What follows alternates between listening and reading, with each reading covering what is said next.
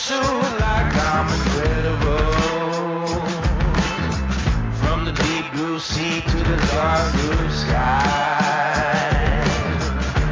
I'm the baddest man alive. I grab a crocodile by his tail. Handcuff the judge and throw the cops in jail. Make the meanest woman break down and cry. I'm the baddest man alive. I'm the baddest man alive. I'll take no mess and I'll take no try. Sometimes I feel like I can't fly. I'm the baddest man alive. I'm the baddest man alive. Not bad meaning bad, but I'm bad meaning good. Say my name 3 times and you knock one. Hello there, one and all, and welcome to episode number 5 of Dude and a Monkey. My name is Ian Loring. Hello there, and as always, I am joined delightfully by my co-host, Mark Foster. Damn right. Now, while everyone else is reviewing The Hobbit this week, and little plug, there'll be a spoiler-filled review of The Hobbit on 35mm Heroes this week, Mark and I decided to go a little bit, fuck it, everybody else is talking about The Hobbit, let's talk about something else. So we are discussing a film that came out in the UK a couple of weeks back, to no box office whatsoever, it would appear. The feature directorial debut of the RZA, it's The Man with the Iron Fists. We will then get into our one old, one new, and we will then have a look at our discussion topic, which this week is the BBFC's publication of a new report of theirs into public perception of sexual violence, and basically whether the BBFC are going back to the bad old days, or maybe, just maybe, there are certain people on the internet who need to calm down and take a breath. We'll then move into our the first part of our new marathon, and this was Mark's idea. So Mark, do you want to tell the people who we're going to be covering? We're going to be covering everyone's favourite slacker director, Richard Linklater. We're going to move through sort of his... We're going to avoid his more well-known films like the Before series and School of Rock, and we're going to focus on some of the ones that you might not have seen, as well as covering Dazed and Confused, which I'm sure everybody has seen. Yep, and we will be starting with Dazed and Confused, so getting the kind of the most obvious one out of the way, I suppose. So, how can people contact us? dudeandamonkey@gmail.com. You can tweet us at dudeandamonkey. And I think that's probably about it. I will just say, if I don't know how the recording comes out, but if I sound different today, I'm recording it in a different location. I am recording in our lounge today, so I don't know if the acoustics are any different, but we shall see. But Mark, anything to say, or shall we get into it? Let's get into it.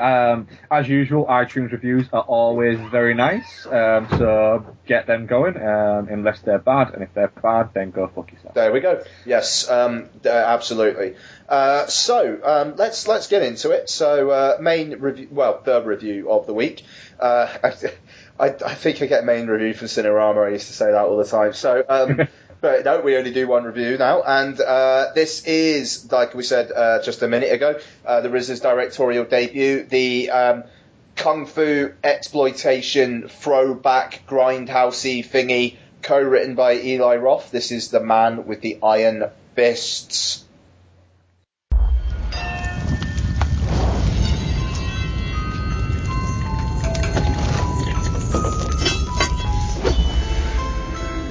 When you forge a weapon, you need 3 things.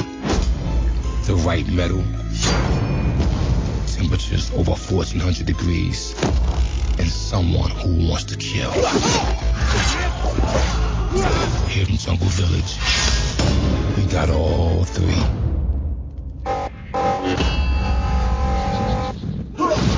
Power.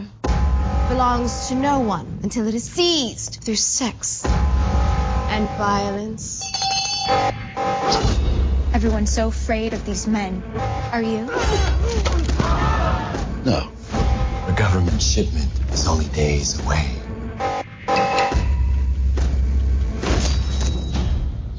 Gentlemen, warriors, we'll see who's left standing and who's on their knees. So, The Man with the Iron Fists.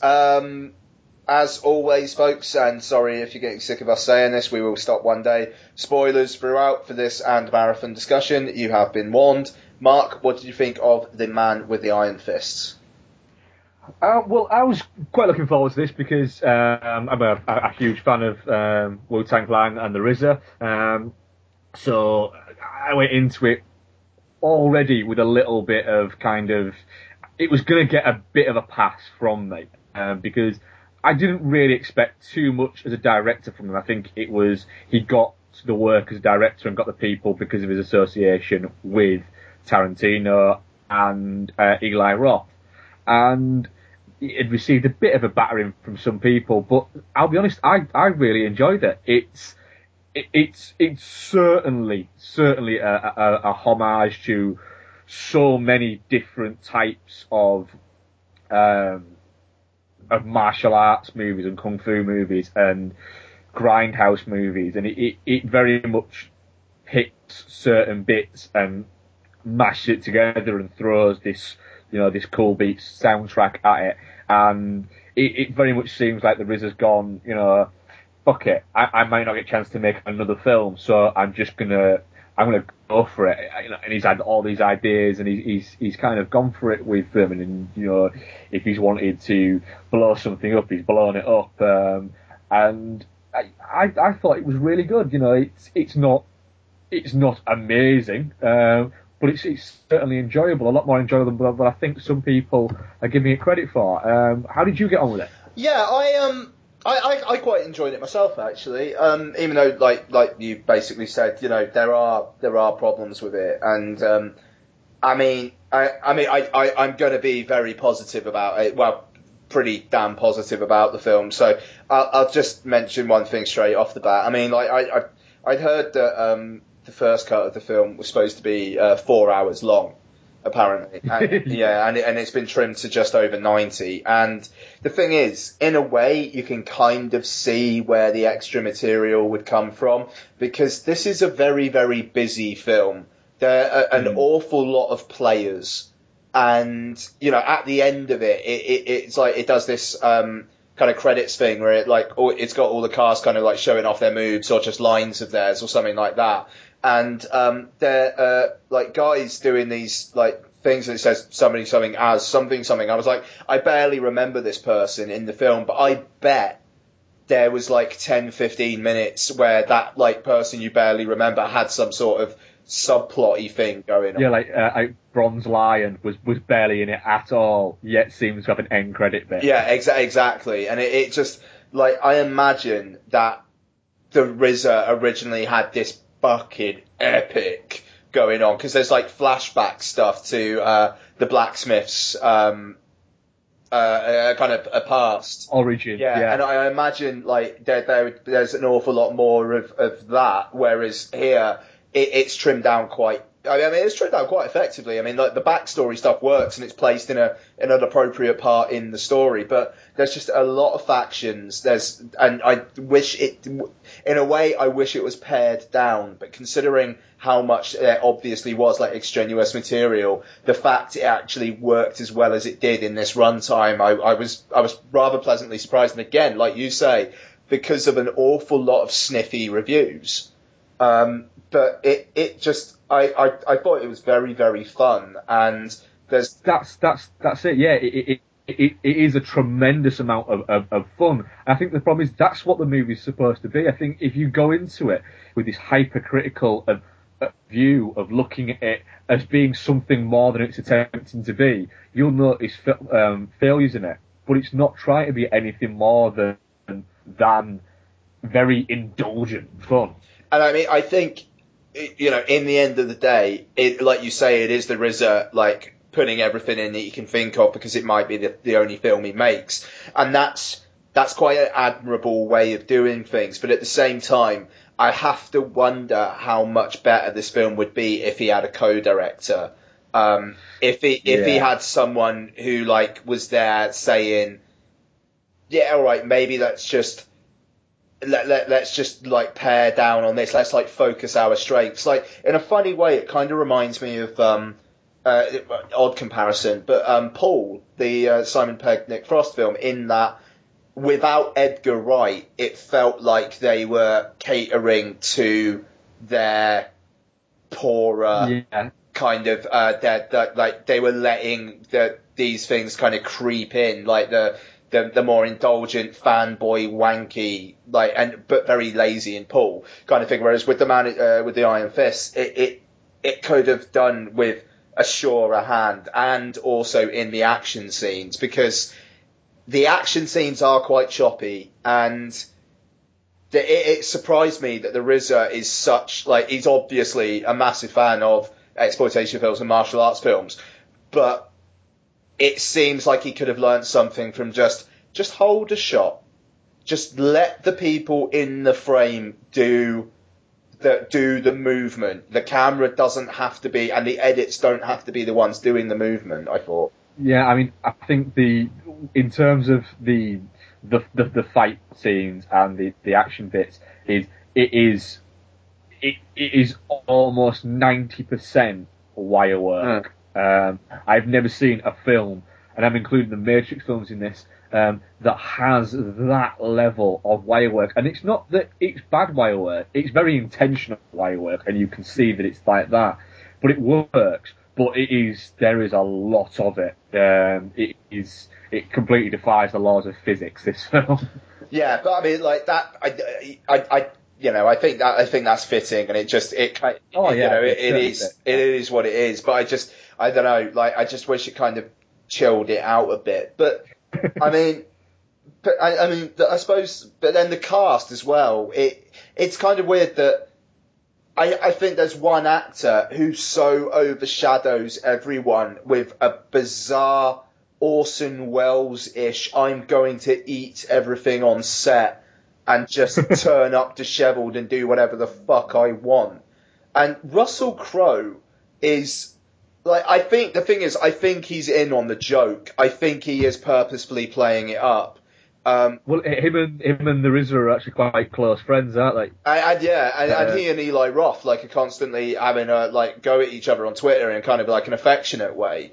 And I like that it looked like it was Russell Crowe just thinking, I'm going to take a paycheck, have some fun, and just mong out and just do this character. Like the bit where he says to Lucy Liu something like, I could give you the baby's arm, or it. Yes, he does, doesn't he? It's how about I introduce you to the baby's arm, or I slip you the baby's arm inside you later, or something like that.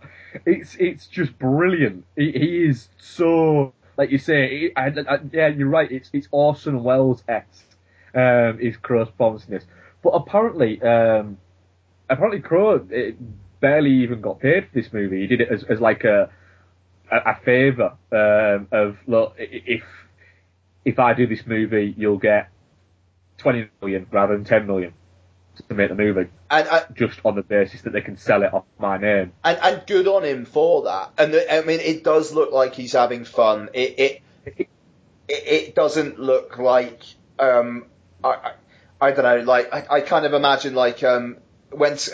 I'm coming out with weird tangents tonight, but Scary Movie 2, I remember when it was reported that at the beginning, the Exorcist spin-off of that, it was going to be Marlon Brando as the Exorcist.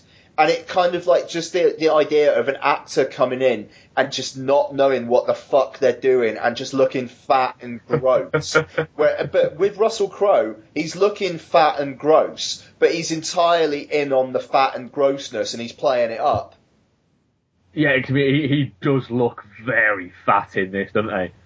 Yeah. I mean, there's a scene very early on where he's kind of, because a lot of the time he's wearing quite a lot of clothing, there's a scene early on, the just before the baby's arm scene, where you get to see him in all his glory, and he looks big. Oh God, yeah, no, absolutely. And but I mean, good on him. Barely does any action stuff, but he's got charisma coming out of his arse in this. He's just fun, which is good because he counterbalances the RZA, who, bless him, could not act his way out of a fucking paper bag.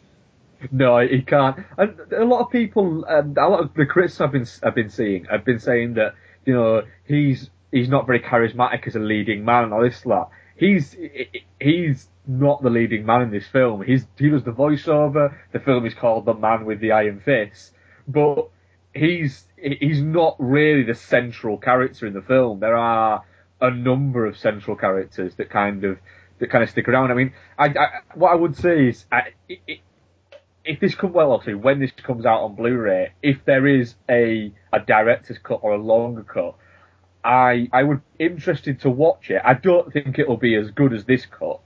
I think it will, because I mean, even at sort of 95 minutes, this felt like it was the right length.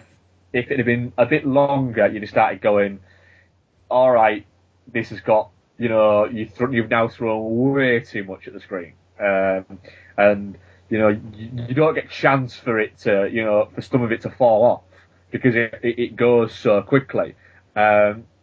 If it was any longer, you would start to see bits dropping away and getting sort of tiresome. But then again, there was a few moments where I did think I could quite easily have spent more time with those as characters, like the Gemini soldiers. Yeah. Who appeared brother and sister, I think, and they basically fight in some kind of weird kind of synchronized fighting where they fight by locking together and like spinning each other around. I could watch that for another good sort of 10 minutes. Yeah, absolutely. And I mean, and I could imagine an earlier cut of this having more build up to them, because you're kind of like, they're kind of built up as being ultimate badasses, but then in like the first fight they're in on screen, they both get killed. Sorry, go on. I could quite easily have spent a lot more time with them. Yeah, I mean, I would be up for watching a longer cut of this. I like just see how it goes. Yeah. And I mean, it's just like, it's one of those occasions where I'm at a 7 out of 10. I kind of want to give it an 8 just because I quite liked, it was almost like the parts were more than the sum. Like, I had quite a lot of goodwill for the thing, that even though it is ramshackly, and even though it does slightly fall apart at the end, I think it's still, I was locked in for like pretty much the entire thing. I mean, what I will say about it as well is it looks incredible. I mean, the place is called Jungle Village. For such a small village, it has a pretty big whorehouse. Yeah. For essentially this small little village. There's loads of little kind of like, I mean, it's very much a visual film, and you can see that, I mean, there is that has, you know, he's been sort of mentored by Tarantino, and, you know, he spent all the time of Kill Bill and Kill Bill 2 and Inglourious Bastards, and a lot of the time of Django on set with Tarantino. He also spent a lot of time on set with Robert Rodriguez as well. And he's been studying to make a film as a director for a number of years. And like I say, he's kind of gone right, and he's definitely got an idea and a style of his own. I mean, I thought the opening credits were fantastic. Awesome, very cool. They looked great. They have this great kind of grindhouse kung fu aesthetic, and he's made like this very sort of Western inspired kung fu movie with a very sort of grindhouse and slightly noir tendencies, all sort of mashed together and sort of throw all these genres together to create what, you know, it looks really nice. Yes, it's not. It very much knows what it is. It's very knowing. I don't think the RZA's going to say, this film is a poetic masterpiece and it should be nominated for awards. He just wanted to make a fucking kick-ass action film. And yeah, I think a large part of it, even again, like I think the action direction didn't quite work for me, but for the large part of it, I think he succeeded. And I don't know, like, this got a really, really small theatrical run in the UK, like my local Cineworld, and it's a 15-screen Cineworld. I mean, like, they're quite a big multiplex. They played one show in a day. But fair play to them, actually. They're playing it this week as well. They played it last week, and they've actually kept it on, which I didn't expect them to. But it feels like one that's going to get a lot more viewing. When this fucker hits Netflix, oh yeah, people are going to be all over it. I think. I'll be honest. I'm very surprised it even got a limited theatrical release over here. I thought it would be one of those ones where it get a very small theatrical release in America, just based on the fact that it's part of the Quentin Tarantino Presents, and it would get a strong Blu-ray release over here. It'd be heavily backed, but on a Blu-ray release. But you've had a decent enough sort of theatrical release, not a massive theatrical release, but it's had some kind of input into it. Yeah, no, quite. I mean, I don't know, the amount of films we don't seem to get these days. I don't know. It was a very pleasant surprise, but yeah. Sorry, go on. It is. I think part of it is because we're now at the point where stuff's getting released, so you've got to find space for instance, at the moment, you've got to find space for The Hobbit, put The Hobbit in 2D, 3D high frame rate, and you've got to have it so it's on at different times. So that in a lot of cinemas that can be taking anything from 3 to 7 screens up. So for places to be able to fit this in, is quite good. Yeah, quite. And I mean, like, oh god, I mean, from this week on as well, I mean, like, anything but the biggest films are fucked. I mean, Life of Pi is going to be huge. The amount of advertising there's been for that, it is going to be huge. It's PG rated, it's 2D and it's 3D. And then you got Jack Reacher on Boxing Day. It's like, again, tangent, but I bet Warner Brothers are very, very glad they pushed Great Gatsby now, because there's a lot of shit out in the cinema this Christmas for a wide audience. Yeah, I think it was a wise idea to kind of put that back and have it as their, like, one of their summer movies. Yeah, quite. But yeah, no, I think that's probably us done with Man with the Iron Fist. I'd say we both had a good, solid time with it. Yeah, like I say, I had a great time. I do have one question. The David Basso's character. Yes, Brassbody. I think he was called Brassbody. Yeah, right. So when anything ever touched him, he had this weird reaction where he'd become like brass, and nothing. What is it? How do you get tattooed? It's a good question. Because that baffled the shit out of me. I was like, how do you get tattooed? Is it like? And it seems to be like he could turn it on or off, but then when somebody tries to stick to their neck and he ain't noticing, it automatically kicks in. So that kind of. It kind of was like, how? And I spent a good sort of 5 minutes thinking, when you're doing that, you sort of start thinking, I'm actually really quite involved in this. Yeah, quite. I don't know. I mean, I'd maybe say maybe it's because he allows it, whereas the brass thing is a defense mechanism. Yeah. Let's go with that. We'll go with that. Okay, so that's our take on The Man with the Iron Fists. Check it out. It's worth a go. Yeah, certainly. And when it comes out on Blu-ray, buy it, because that will look absolutely fucking stunning on Blu-ray. Yeah, when this fucker's like in the 3 for 20s, I'll probably do it, actually. Oh, also as well, the other one directorial thing I'll say about it that was very good by the RZA is he fills it with violence. There's a lot of violence, but he doesn't go the cheap route and fill it with a lot of tit shots. There is no actual nudity in this film. There's a lot of scantily clad, but there's no actual nudity, which I thought worked very well, because it would have just tipped it to be a little bit too cheap if we'd have filled it full of Asian tit shots. That's an excellent point. Fair play. Okay, so we'll have some Promos, that's the word for them. And we'll then move into our one old, one new. Alright, I'm here with Bill Byforce and Mr. Chris to tell you a little bit about Outside the Cinema. Alright, Reverend Scott, take us to church. What can we expect to find from a typical show? 2 hours of just random blabber.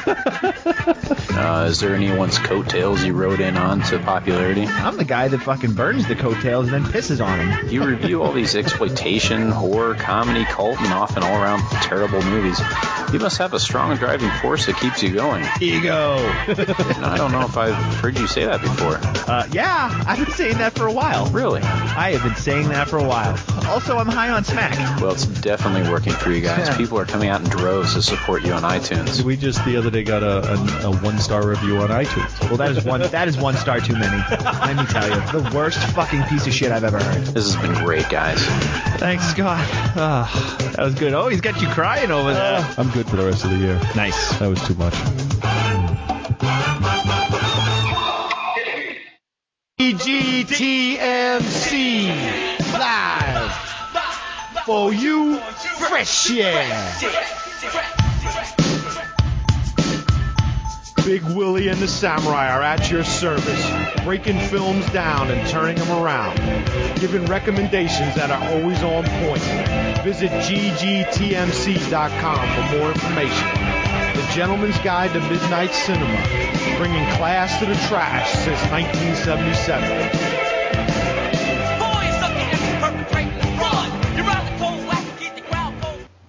Okay, so that was some promos for folks we like, and we are into our one old, one new. Mark, do you want to start us off with one of them? I'll let you pick which one.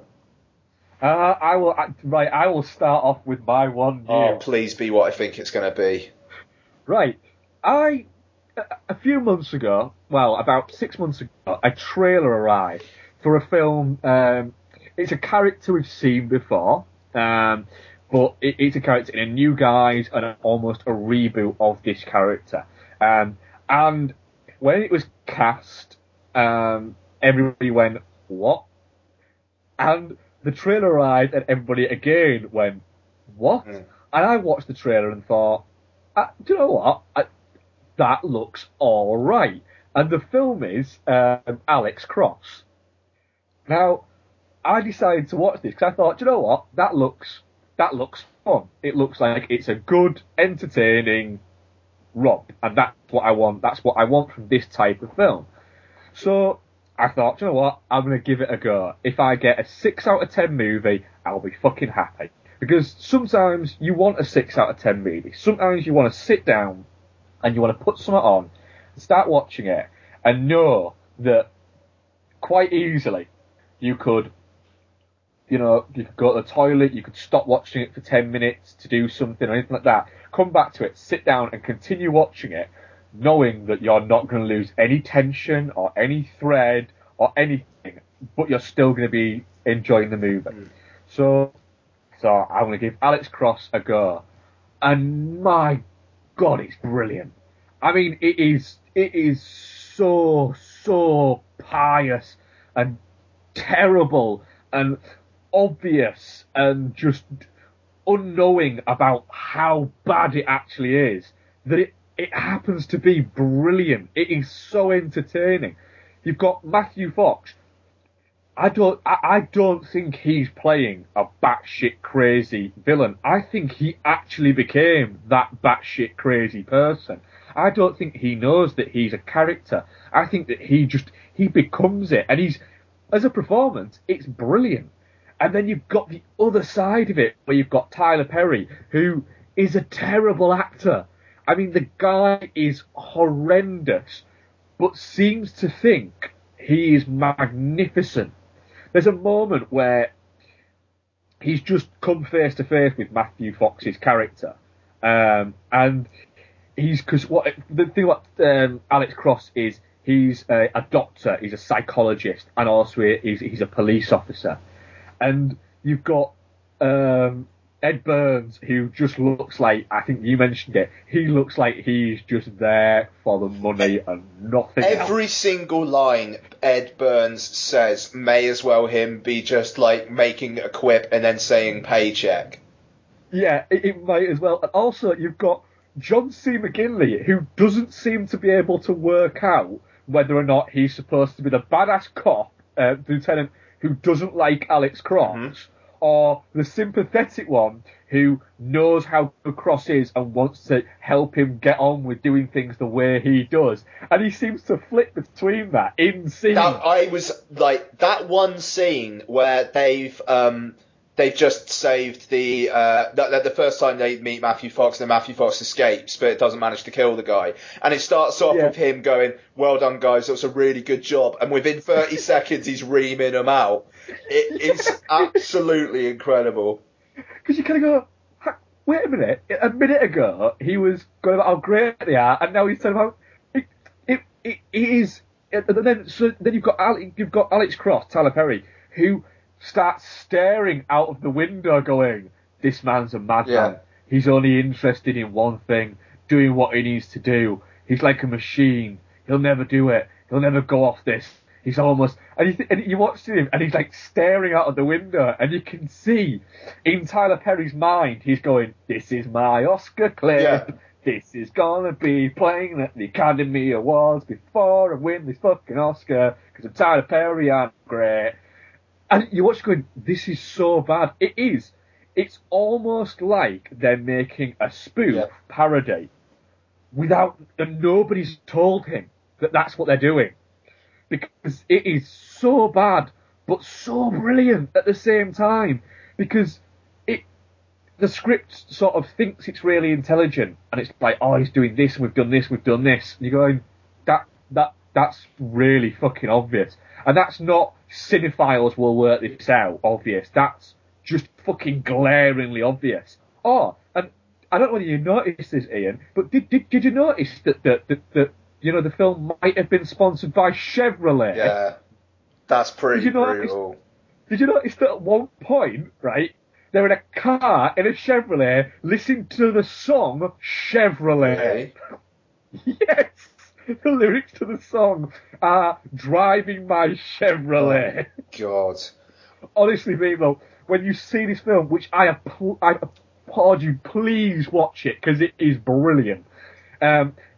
Honestly, it is. There are scenes where literally the Chevrolet badge drives at you several times. They basically talk you through what the Chevrolet can do several times. And then at one point you actually get a song about driving around in your Chevrolet. That's brutal. I mean, it is fucking wonderful. But, I mean, you watched it. What did you think of it? I mean, did you have as good a time as I did with it? Because, I'll be honest, when this comes out on Blu-ray, I'll be buying it because I couldn't see myself this becoming one of those films where I've had a few drinks and I've got home and I just want to watch something, even if it's for like 40 minutes. I could see this becoming that. I was pretty much about to say that, actually. I mean, I watched this film stone cold sober, and I had such a good time with it that it inspired me to write my article for Screen Geek last week on the concept of So Bad It's Good, because the thing is, I think for a So Bad It's Good film to truly work and to actually justify So Bad It's Good, the filmmakers, like you've said, the filmmakers have got to be utterly of the mind that they are making a serious film. And this is so po-faced, it's so serious, that just almost every single element in it, they just somehow make this wonderful confluence of how the fuck did anyone for 1 second think this was serious? I mean, Rob Cohen is basically doing, like you said on Twitter, I think, like early 90s psycho thriller stuff. Like, there are moments where, like, Matthew Fox will be, like, talking to himself, and then the screen will start juddering, and it will be, like, flashes of him just smiling maniacally. And, it's stupid shit like that. It's, I mean, like, there's a bit where these long-haired IT geeks, like Ed Burns starts talking to them, and Ed Burns is actually, whoa, break this down in English for me, guys. It is It's every single cliche ticked off. I mean, they actually looked like, you know, the geeks that Homer goes to college with. Yeah. The computer geeks. They were actually basically them, but as people. Yeah, I mean, sorry. It's just down to like the villain and Jean Reno's character and just everything. There's an opening bit where Alex Cross goes home after he's just taken down a bad guy, and he actually has a cup of coffee in his hand, and he does the putting one leg up and his arm on his knee while that's he's fucking hilarious. And you watch it going, oh my fucking God, are you serious? This is brilliant. And it's like, and he's sort of like, he's talking to his daughter who hasn't done his homework, and then you've got his mother who lives with him telling her to go and do his homework, and he kind of goes, ha ha ha. And then she sort of shouts at him, and it's just, you've got, like you say, every single cliche. It's like a list of them, and then just went tick, tick. And I mean, as good as the first half bit is, the second half may be even better, because it basically turns from Tyler Perry being huggable, nice doctor man, and there's something that happens, and I'm not going to spoil it, because we would both say see this film just to marvel at it, but something happens, and the second half basically turns into Man on Fire, except without any of that actually. Even Man on Fire, it's not the deepest film in the world, but even that has a fair bit of like repentantness and soul searching. This is Alex Cross breaks so many fucking laws in pursuit of his own end that it's retarded, and yet he entirely gets away with it at the end of the film. Like nobody even questions his methods, despite the fact that the amount, it's insane. It's insane. And also, did you notice there is one major character who was in the first half of the film who was killed off, and I think it's barely even mentioned. It's like the bad guy calls from the person's phone, and do you know what I'm talking about? No. Right. I don't think I do. I'm gonna Skype message it to you, but why is Skype messaging? Right. Did you notice that they kept on referring to Alex Cross having a daughter and a son? Do we ever see the son? At the funeral, there is one shot of him. I was wondering about that. You see the daughter loads, but you never see the son. Yes, I do. Yeah, yes, it is that part. It is very much forgotten about very quickly. Literally. There's very little remorse or very little pining or anything from a certain character for another certain character. I was watching it and I was thinking, hang on a second. So where's that character gone? And then Ed Burns says something, and it's like, oh shit, right, that character died. Yeah. Right, okay, fine. It's mind-bogglingly terrible, but at the same time, it's not a film I can hate in the slightest, because and I mean the thing is we've got poor reviews. It didn't really do that well at the box office, even though hilariously they greenlit a sequel before this even came out. So hopefully there's going to be a sequel. It's currently in pre-production. Good. I want a sequel to Alex Cross, and I hope it's called Double Cross. It is. Sure. It is called Double Cross. Oh, really? Honestly, I am 99. I'm going to check this. Prior to the film's release, it was announced that Double Cross would be adapted into a film with Perry reprising his role. Fantastic. It is called Double Cross. This originally was just called Cross, but then they decided to call it Alex Cross. And in the UK, it's actually been marketed as James Patterson's Alex Cross. Yeah, it should have been called Alex Cross is Cross. Yeah, that would have been. I would have just been fine with Tyler Perry as Cross. Yeah, yeah, because he is so cross. He's so angry. But they do so many things in the second half that you're thinking they don't even need to do that. I mean, There's a bit where they break into their own evidence room. Like, they plot this really elaborate way of breaking into their own evidence room, which is, it's sublime. It's a Hurt So Good film if ever there was one. To do that, they seem to use their own equipment to break into it. Surely there's somebody who goes, well, our evidence locker got broken into.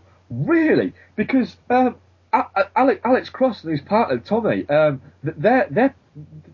little PDA things they had, all the schematics for the evidence room were on those. We downloaded it for them earlier. Yeah. Oh. Well, people just watch it. It's brilliant. It is gold. And I mean, like, this is stone cold sober, watching it in the middle of the day, just laughing my arse off. Yeah, I was exactly the same. And John Reno is so fat. Oh man! And also the John Reno plotline is hilarious. It's great because like the first half is this build-up of these like multinational companies and what's going on. Why is Matthew Fox targeting these people? And then the film forgets it for about 40 minutes, and then the last 5 minutes is resolution to that. It just and also as well, he only gets paid like $3 million for doing all these hits, including an incredibly elaborate one involving a train. Yeah, and you think that doesn't seem like that much money for what he's actually doing. You know, you'd think that he would sort of, you know, like maybe take that necklace that apparently is worth $500,000. Yeah, no, I don't know. Oh, and also one last thing as well. Why did he put the clue in the painting? Yeah, there's no reason for him to do that. And he's like, oh, you found my clue. It's like, right, but it wasn't. You think he folds the bit of paper on, but he doesn't even fold it straight. It's like on a fucking angle. But I mean, he's a contract killer. Why is he trying to give clues to his identity? There's a great line of no matter which angle you've thought of, he's already thought of it. Apart from disabling the tracker in his Chevrolet. And oh god, yeah, and that it glorious. It's beautiful. Right, right, Ian. I'm just gonna get a beer. Sorry. Cool. I can't hear you, but I'm just walking over to my fridge to get a beer. I'm leaving this in, by the way. I could say whatever I wanted to about him right now, couldn't I? The beauty of doing this in my fucking house. He's got to get a baby shower. Oh, look at him. He's naked right now. Oh, yes. Naked, probably erect. There's the one earphone. Okie dokie. Hello? Hello. Right, go on then. What is your one old or one new? I'll go for my one old, which is actually the only old I've watched in the past week. I've been making a bit of an effort to get through some 2012 stuff, and I was also away for the weekend, so did a day without films on Saturday, which was quite something. But my apologies. But yeah, my only one old for this past week.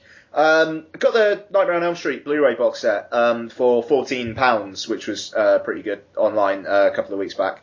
And I watched Nightmare on Elm Street Part 2 last week, but I'm not going to talk about that. I'm going to talk about Nightmare on Elm Street Part 3 Dream Warriors. Wow. Yeah.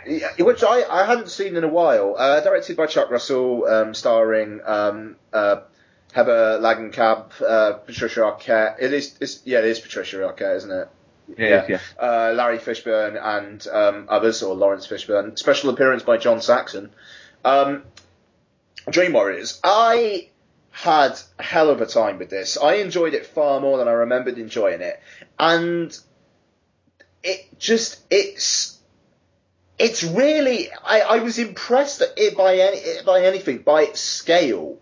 I was surprised at just how kind of pushing it is, both with the dream sequences. I mean, like, the dream sequences in Part 2 are very just standard boilerplate kind of stuff. There's not really a lot in there. I mean, it's kind of mixing up like body horror kind of things with it. But Part 3, it kind of goes all out, and I mean, it is the film that kind of introduces the Freddy as the wisecracking guy, even though in this it's still evil wisecracking. Like, it's... Yeah, he's not quite become a full-blown comic character yet. No, I mean, like, welcome to primetime, bitch. He does it with this really scowly, creepy voice. And, the what a rush. It's a really disturbing kill where, like, his fingers become needles and she's got all these, like, puncture kind of wounds in her fucking arm. And it's really, really rough. But, I mean, like, I do like the scale. I mean, if one thing doesn't work, it's probably the wizard sequence, in fairness. Like, that's kind of brutal. But I appreciated the scale, and I liked the far-ranging plot as well. Like, the fact that as well as the dreams, there's a lot of real-world stuff going on. And I'd completely forgotten the fight with the stop-motion Freddy corpse, or Freddy skeleton. I thought that was fantastic. John Saxon versus Freddy skeleton. Yeah. It's certainly one of the most imaginative of the Nightmare on Elm Street sequels. Yeah, no, yeah, absolutely. And I mean, it does feel like one that had a real artistic push behind it. I mean, like, I believe until New Nightmare, this was the last one that Wes Craven really had any involvement in whatsoever. He co-wrote it, and yeah. And I think also, if I remember correctly, is this the one that Darabont worked on as well? Yes, I believe it was written by Wes Craven and Frank Darabont, which, I mean, I think it just shows in the sheer quality. I mean, Wes Craven is not the be-all and end-all when it comes to horror. I mean, like, in a way, if it wasn't for Scream, I don't think anyone would give a fuck about Wes Craven anymore. He managed to hit a zeitgeisty thing there, but he's got, like, everyone's firing on all cylinders here. I mean, he's even got the most recognisable tune out of any of them from Doc and the Stream Warriors. So I don't know. I don't have too much more to say about it. I mean, we spent quite a bit of time on Alex Cross, and I mean, like, I'm sure everybody's seen Dream Warriors, but I was surprised by just how well it's held up, really. I mean, especially considering Part 2 is so retardedly dated by this point. The fact that Part 3 actually, apart from a few elements, like, it still works pretty well. I was very pleasantly surprised. Yeah, I'd like to say it's probably, with the exception of the first of Nightmare on Elm Street, it's the one I go back to more often than not. Because it is really, of all the sequels, it's for me, it's the standout sequel, certainly. Yeah, absolutely. So, right, we'll move on to your one old, Mark.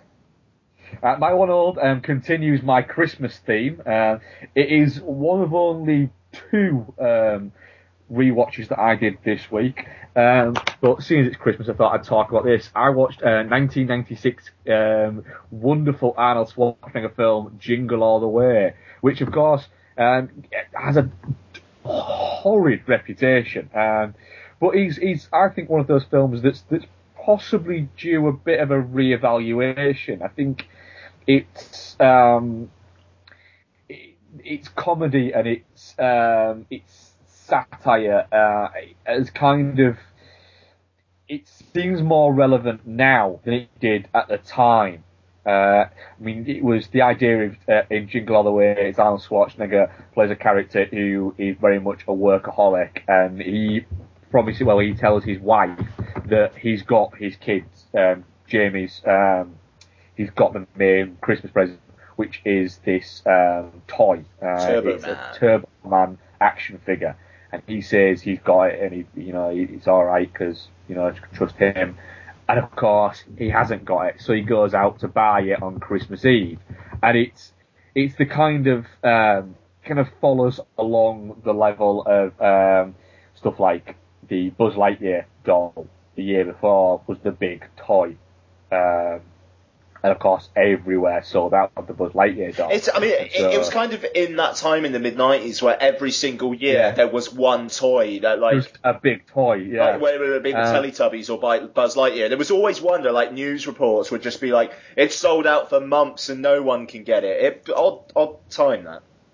I mean, to be honest, it is still a little bit like that, to be honest. There are still sort of toys that sell out, that people want. There is a lot bigger scope for toys nowadays, but you still do get that. I know a couple of years ago, the big toy to get was this Hello Kitty rotator creator thing. And it was where you put this plaster into the middle of this mould, you span a little wheel and it span around to dry it, and you got like a little disc that had Hello Kitty's face on it.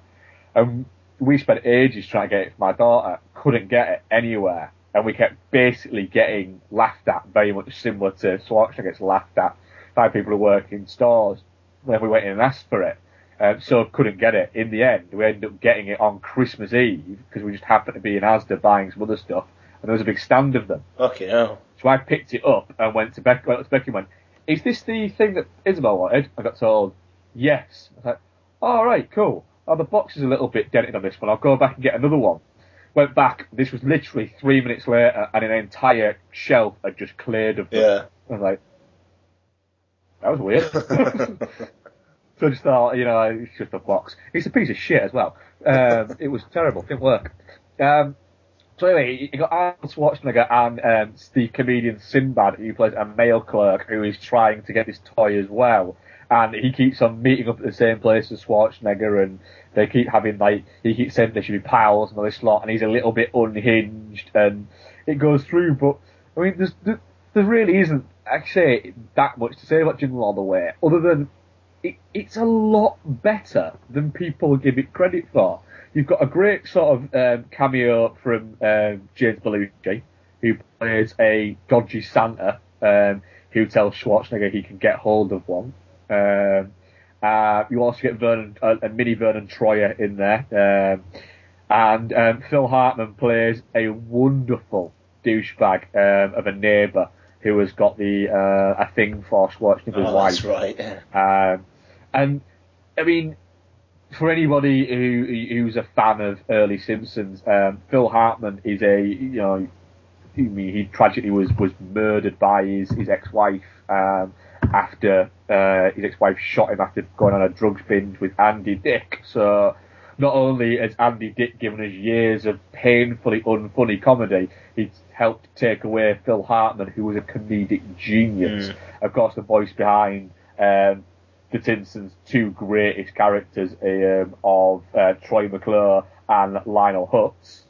And he was also supposed to be the voice of Zach Brannigan in Futurama.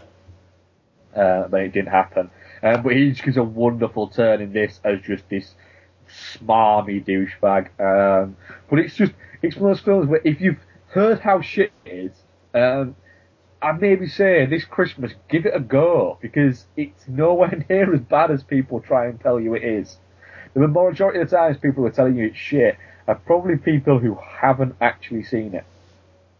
I have seen it. It was years ago. I only remember little bits, so I'm not going to say anything. I don't want to speak out of school. I think you should rewatch it, because it is a tremendous amount of fun. I remember talking to you a couple of years ago. It was Dale Lloyd, Viva VHS, who got me back onto it. Because I sort of said to him that I didn't mind it, thought it was alright, and he said you should give it another go, you should give it another watch.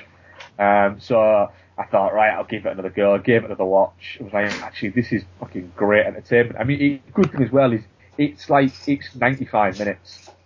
It's nothing. Well, to be fair, if Jingle All the Way was 2 hours long, that probably would be one of the greatest cinematic crimes in history. But it certainly would be, yeah. But yeah, no, it would be definitely outstayed as well. Yeah, no, totally. But I don't know. To be honest, I we're going over Donna's parents for Christmas on Saturday. I'm kind of hoping Jingle All the Way is on one of the days before Christmas, because Donna's nodding her head in approval, because I imagine it's one of those ones we tend to just sit there and watch films. Sorry, like Holy, what, the one with the bird? I've never watched that around to your parents' house. I don't know whether you can hear Don. I can hear Don. Okay. Mark says hi. Well, you can say hi. You can hear you. Oh, hi, Mark. Hello. He says hi again. Paulie, the one with the parrot. Yeah, the one with the parrot. Yeah. With Gina Rodens. She's gone. I think it is that one. But yes. I like the thing is like we'll just sit there and just like watch films, and I'll just drink copious amounts. So kind of MP Jingle All the Way is like that. I've already got my Muppet Christmas Carols on Channel 4 on Christmas Eve at like 11 in the morning.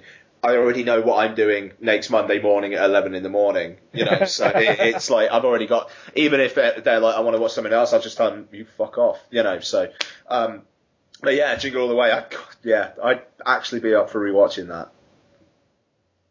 that. Right, so what was your new film that you watched? Okay, well, we'll go along with, basically, with Alex Cross, I kind of double billed it the next day with another film because I've been kind of purposefully trying to find stuff for my bottom 10 list to kind of fill out the ranks a bit, because I am of the opinion that you can only appreciate the really, really good stuff in cinema if you also watch the very, very worst. Now, I will completely wholeheartedly agree with you there, which is why I watch so many bad films. My problem is the films that I watch thinking, right, here we go, this is going to be a bottom 10 contender, I end up really liking. Because that's the thing, that's what it was like with Alex Cross with me. Yeah. I didn't know it was going to be as entertaining as that. There's no way Alex Cross will be on my bottom 10. Fuck me, it'll probably be in my bottom 25 to 50%. It's a high end 2 for me. And considering The Hobbit for me is a 2.5 out of 5. It will be it'll be around, I do mine out of 10. It's a 6 out of 10, but to be honest, to get a 6 out of 10 for me, that it has to be a pretty decent film. Yeah. I watched a film based on a poster, a terrible poster. I'm just going to go off on a little bit of a tangent here, called Bending the Rules with the Edge out of WWE. And it's one of the WWE films. And it also stars Jamie Kennedy. And I watched it based on the fact that it's a fucking awful poster. It's a truly terrible poster. So I tracked down the film, got it, and it is, I'll be honest, it's troubling my top 20. Bloody just because it was so damn entertaining. When I actually sit down, because the way I do my list, we'll probably explain this on our list episode, so I'm going to be repeating myself. But the way I do my list is I basically list everything I've watched, and then basically start at the top, and then sort of start moving stuff up and down like that. So eventually I have a 1 to whatever I've watched, whatever number I've watched from that year. Yeah. So I rank everything. I don't just pick out a top 10. I'll rank everything going right the way down, and then the top 10 are my 10, the top 20 are my 20, and the bottom ones are my bottom 10. And that's how I do it. It gives me that idea. And I think when I make the list, this will probably be sort of thoughts or something like that. But if I was to sit down and say, of the 20 films that I enjoyed most, it'd be something as terrible as that. Yeah. No, exactly. No, I think that's a very, very healthy way of doing it, to be honest. And every now and then, like bending the rules, whatever it's called, it surprises you.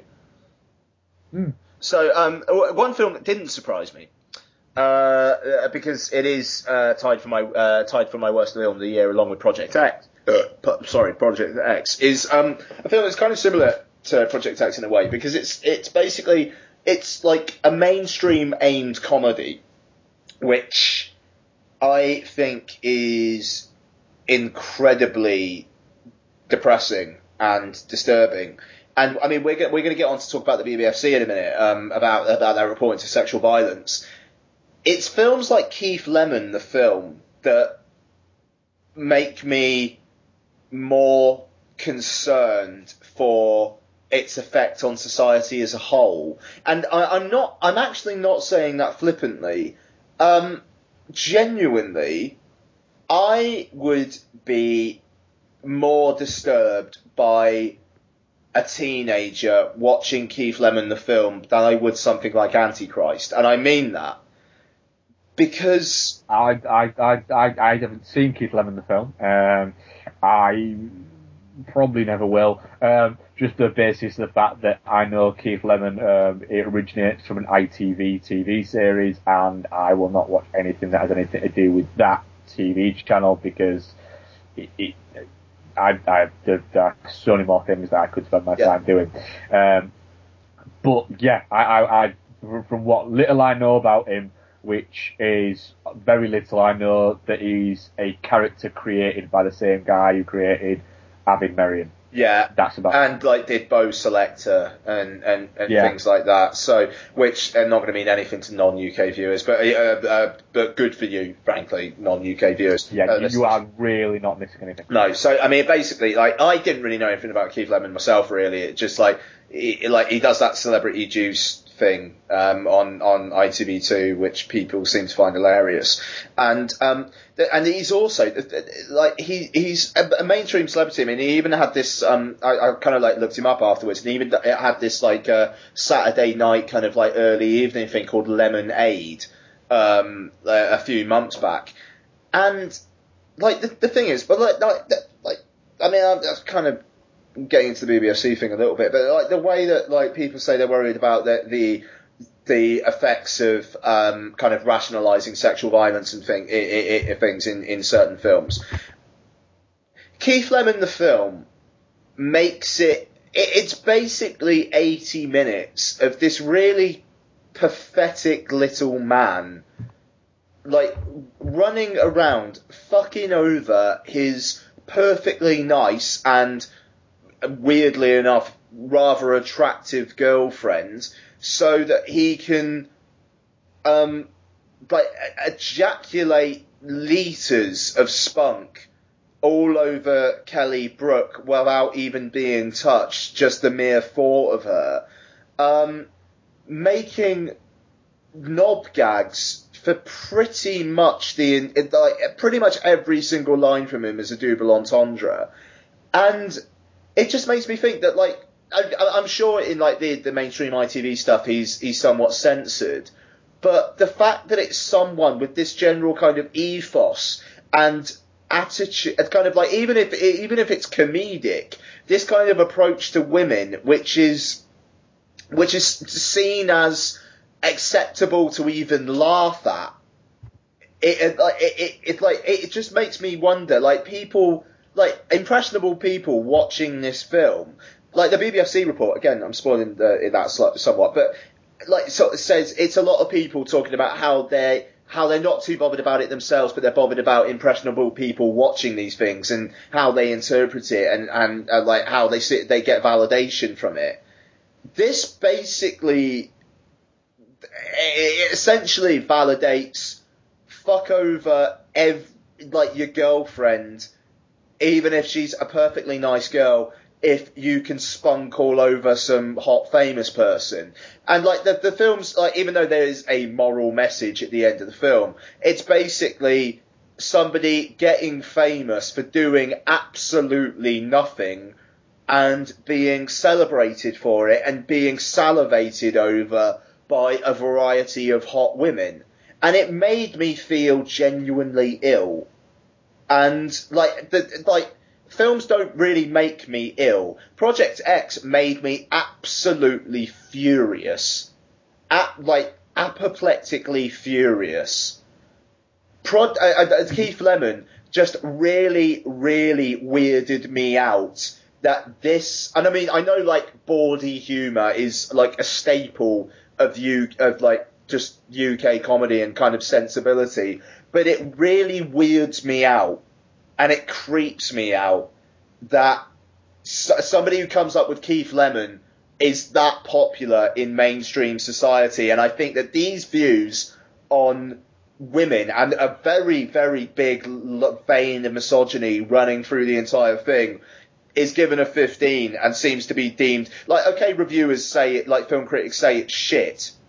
But in the end of the day, there's a lot of normal multiplex people going out and watching this film and laughing at it and taking issues of... I know it sounds like I'm taking this very seriously, but these are the kinds of films that young people watch. Yeah, I mean, this is aimed more at the people that the new report is claiming are at risk. And this film is specifically aimed at that impressionable age person. Yeah. It is talking to them. It is a character that is not only within a film, he's also got a TV show, more than one TV show it would seem. It wouldn't surprise me if he's got some kind of comedic charity single out for Christmas or something like that. He's probably got a shitty book or something like that. There is so much of this being forced at people. And these young impressionable people are being told this is what comedy is. I mean, this is what's funny, and they go, yeah, it is, isn't it? Oh, it's funny to have this vein of misogynism, and you can see it happening in people. And like I say, I know very little about Keith Lennon because I tend to avoid anything that's popular in British culture because it's usually shite. But I'm guessing he's got some kind of catchphrase that he uses all the time. And I'm guessing I've probably heard this catchphrase 100 times and not known who it is. And because, of course, I don't laugh at these things, I never acknowledge them. Because if I do, somebody might say to me, oh, it's Keith Lemon. And then I have to go, fuck you. Yeah. And then that makes me the bad guy, apparently. Which is making me sound horrendously pretentious, but that's only because I am. But yeah, I struggle, to be honest, to work out how people can find stuff like this amusing. It's the same as I don't know how people can find Peter Kay amusing. I don't know what it is that is funny about these people. I mean, Peter Kay is a man who made a career on pointing out that garlic bread is a bit foreign. Yeah, it is. It's cabaret working men's club Saturday night comedy that we're now being force fed, and it's the sort of thing where people aren't watching it because they want to watch it. They're watching it because it's on TV at the time they will watch TV. You could put a duck taking a shit at the same time as whatever celebrity juice, whatever it is that he's got.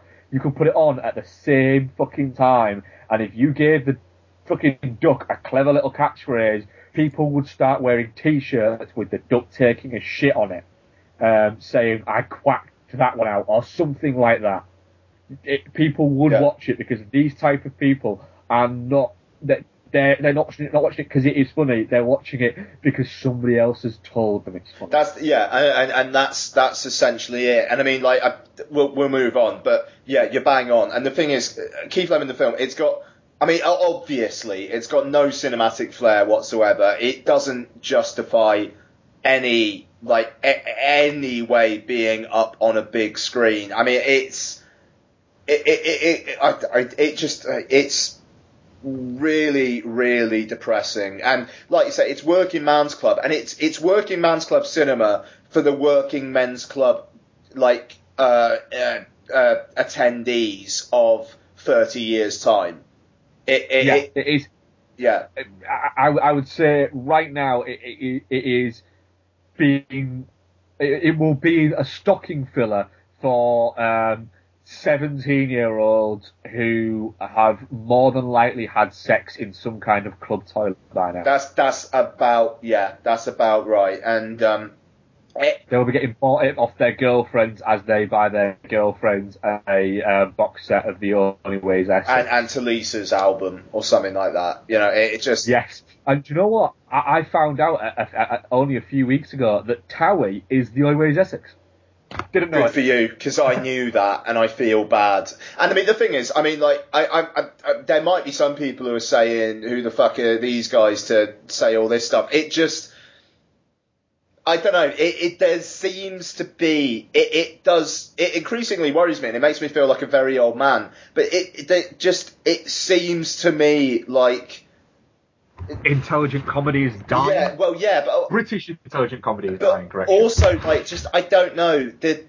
It's like people and organisations and whatnot are getting like witch hunted. Like the BBC's obviously gone through a terrible time recently, but you look at the kind of the sexual attitudes and kind of insinuations and things that are done through other like media and like other media outlets and whatnot. And I mean, like obviously, the Sun with like Page 3 and whatnot, but it weirds, like when you step back out of it, it weirds me out that a page of a woman flashing her tits is acceptable when there's in a mainstream daily newspaper publication when the cover of like FHM or something, the cover of FHM will be covered up or something like that. Yeah. It just, I don't know, that's going on to a whole different fucking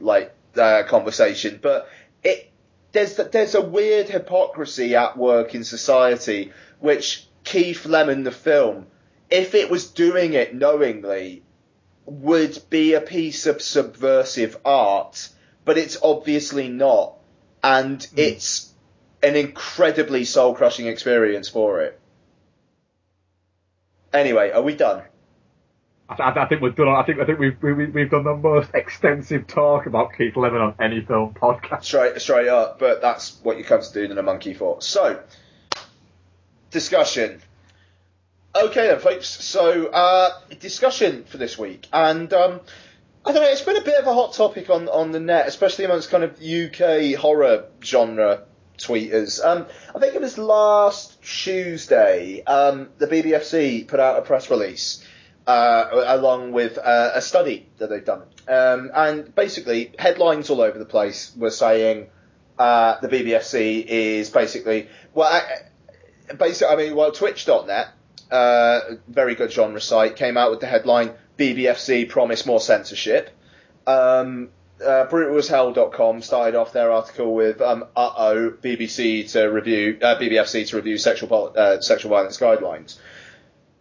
And the BBFC have been seen as the big bad, and, whenever anything about censorship comes up, people seem to be very much, it's the BBFC doing what the BBFC always do, blah blah blah blah blah. And they're very quick to pounce. People seem to have this thing when it's just at any point possible they want to get in a little jab at the BBFC. And I will say straight off that I am very quick to pounce on people who are critical of the BBFC, which in a way might be equally as valid / invalid delete as applicable. And I'll say that straight up right now. But first of all, I'm not gonna name any names on Twitter. If you've followed my tweets and seen who I've been talking to and whatnot, who I was talking to about this last week, you'll know who I might be referring to. But I don't want to call anyone out and just like start slagging them or anything like that. But basically, the BBFC have done, apparently they do it every 10 years, at least the last time they did it was 2002, an analysis about whether their rubric for how they look at sexual violence in films and whether they should be cut or banned outright, and violence in violence just in other forms as well, just to make sure that their guidelines are still reflecting the views of the time.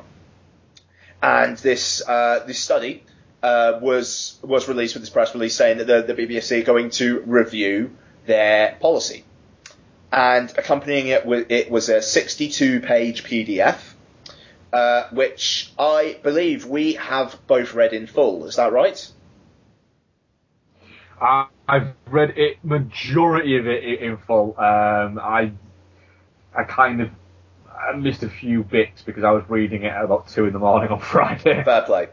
So I'm pretty sure I've read it all, but I might have missed a few bits. Now, the thing is, a lot of the people who are reacting to this and saying, more censorship. Well, there's one person I know in particular who was complaining very loudly about this on Twitter last week. But when I tweeted that particular person the link to the actual 62-page report, said he didn't need to he didn't need to see this, and why should he read the views of a government-backed organisation, which then got onto a big old discussion. That's who.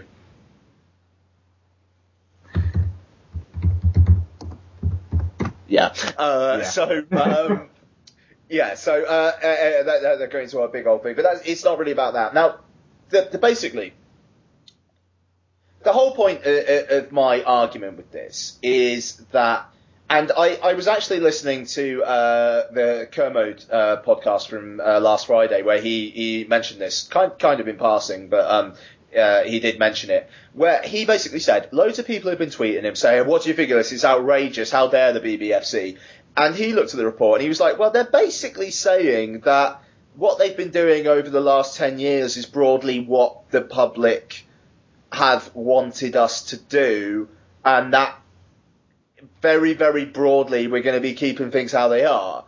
And upon reading this, while I will say there are a few question marks with the way the research was done and how it's presented in here, in this PDF, it very much says the BBFC aren't really going to change anything. They're just going to look a bit more closely about how the effect of sexual violence, like the public have expressed a worry that more impressionable people are going to be affected by this, and especially considering the fact that people can now re-watch things more than ever before. But that's kind of it, you know. Yeah, I mean, what I kind of got from it was that nobody's commended the BBFC on the fact that they do these reports once every sort of 10 years. Because what you've got there is you've got an organisation who is not simply just going to Wrestling Florals and say, right, this is how we do things, set out in stone. What they basically do this for is because society and how we view cinema now is so different to how we viewed cinemas only 10 years ago.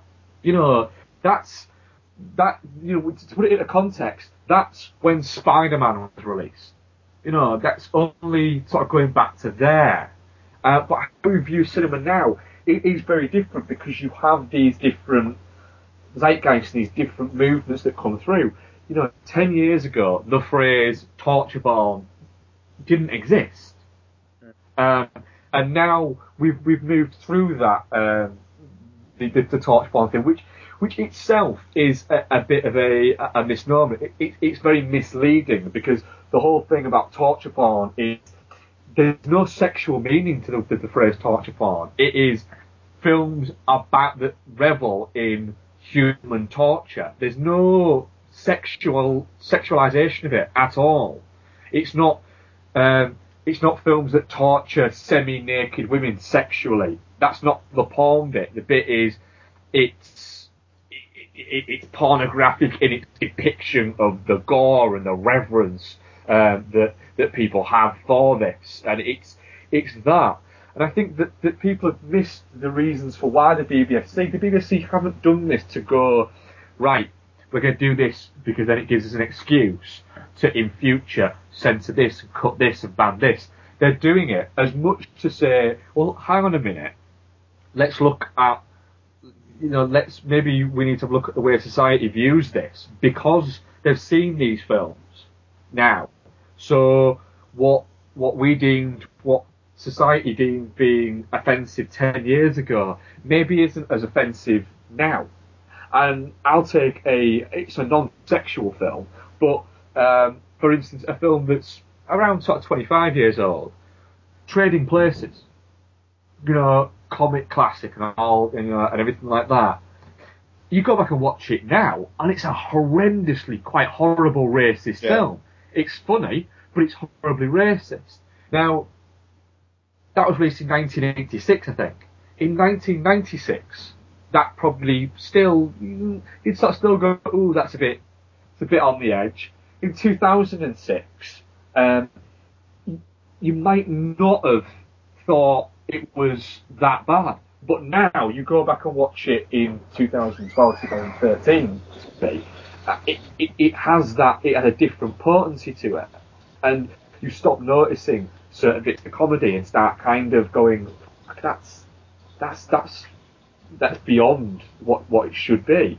And I think you've got to look at that. We view the whole big blowout thing is the sexualized violence thing on it, and I think that we view these very differently now to what we did 10 years ago, and its position in cinema has changed. So it's good that the BBFC are acknowledging that and looking at that and looking at the way it affects cinema goers and the way that they feel about it. And although I don't agree with censorship on a whole, I don't agree with it. I'm an adult. I should be allowed to choose what I watch. I do think that we do need an organisation like the BBFC to not to morally guide us or anything like that, but to inform people about these contents and stuff like that. If you've got somebody who is just making a sexually violent film for the sake of making a sexually violent film, I have no problem with the BBFC saying, do you know what? Sorry, no. You know, I will, for instance, Human Centipede 2 is a big one that came out of it. That movie is an absolute piece of shit. Yeah. It's a fucking terrible, terrible, terrible movie. The BBC should have banned it for being shit, not for its graphic content. Now, people always say, oh, well, the BBC, they cut it and everything like that. I don't want to cut it, because I should be able to choose to see that. But I accept the fact that sometimes they have to be there to kind of make an example to say, do you know what? No, they didn't cut Antichrist because it's a different type. The sexualized violence in something like Human Centipede was done simply to be sexual and shocking. Yeah. It wasn't. There was no artistic merit to it at all. It was ugly. It was pointless, and it wasn't even. I wouldn't even give it the phrase nasty. It was just indulgent. And that is the worst type of thing you can do with something like that. And the thing is, as well, I mean, like, and the stupid thing is, I'm sure Tom Six doesn't have a problem with the BBFC, because if it wasn't for the BBFC, there'd be a lot less people talking about the human. Like, the report itself says the Human Centipede 2 was like basically the one that was most known about by the participants prior to them watching it, because of the publicity surrounding it and how the BBFC initially banned it, which I think is fascinating. And I mean, like, that's exactly it. I mean, like with Antichrist, it made me laugh with Antichrist, and I thought it was quite funny as well that there was this article that people were linking to where like somebody was like really slagging off the report and like saying like, what the kinds of people who are watching it say these things about the films. But somebody, they were saying about Antichrist that, they actually found it slow and boring. But I think that, this article that people were tweeting me, I think was kind of, it was slightly missing the point. It was just like, okay, so what you want, so you actually want, film reviewers to go in and watch it.